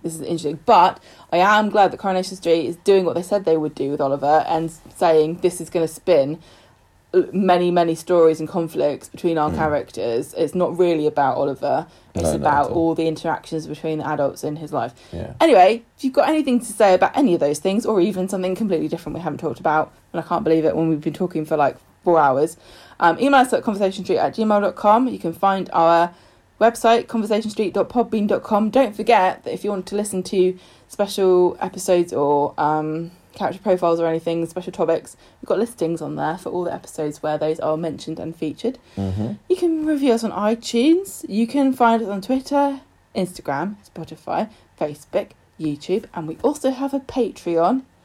And if we get £500,000, then we will cure Ollie ourselves. We'll train to be doctors. If we get £500,000, we will train to be doctors and and cure Ollie. We'll train to be doctors. We might be too late though.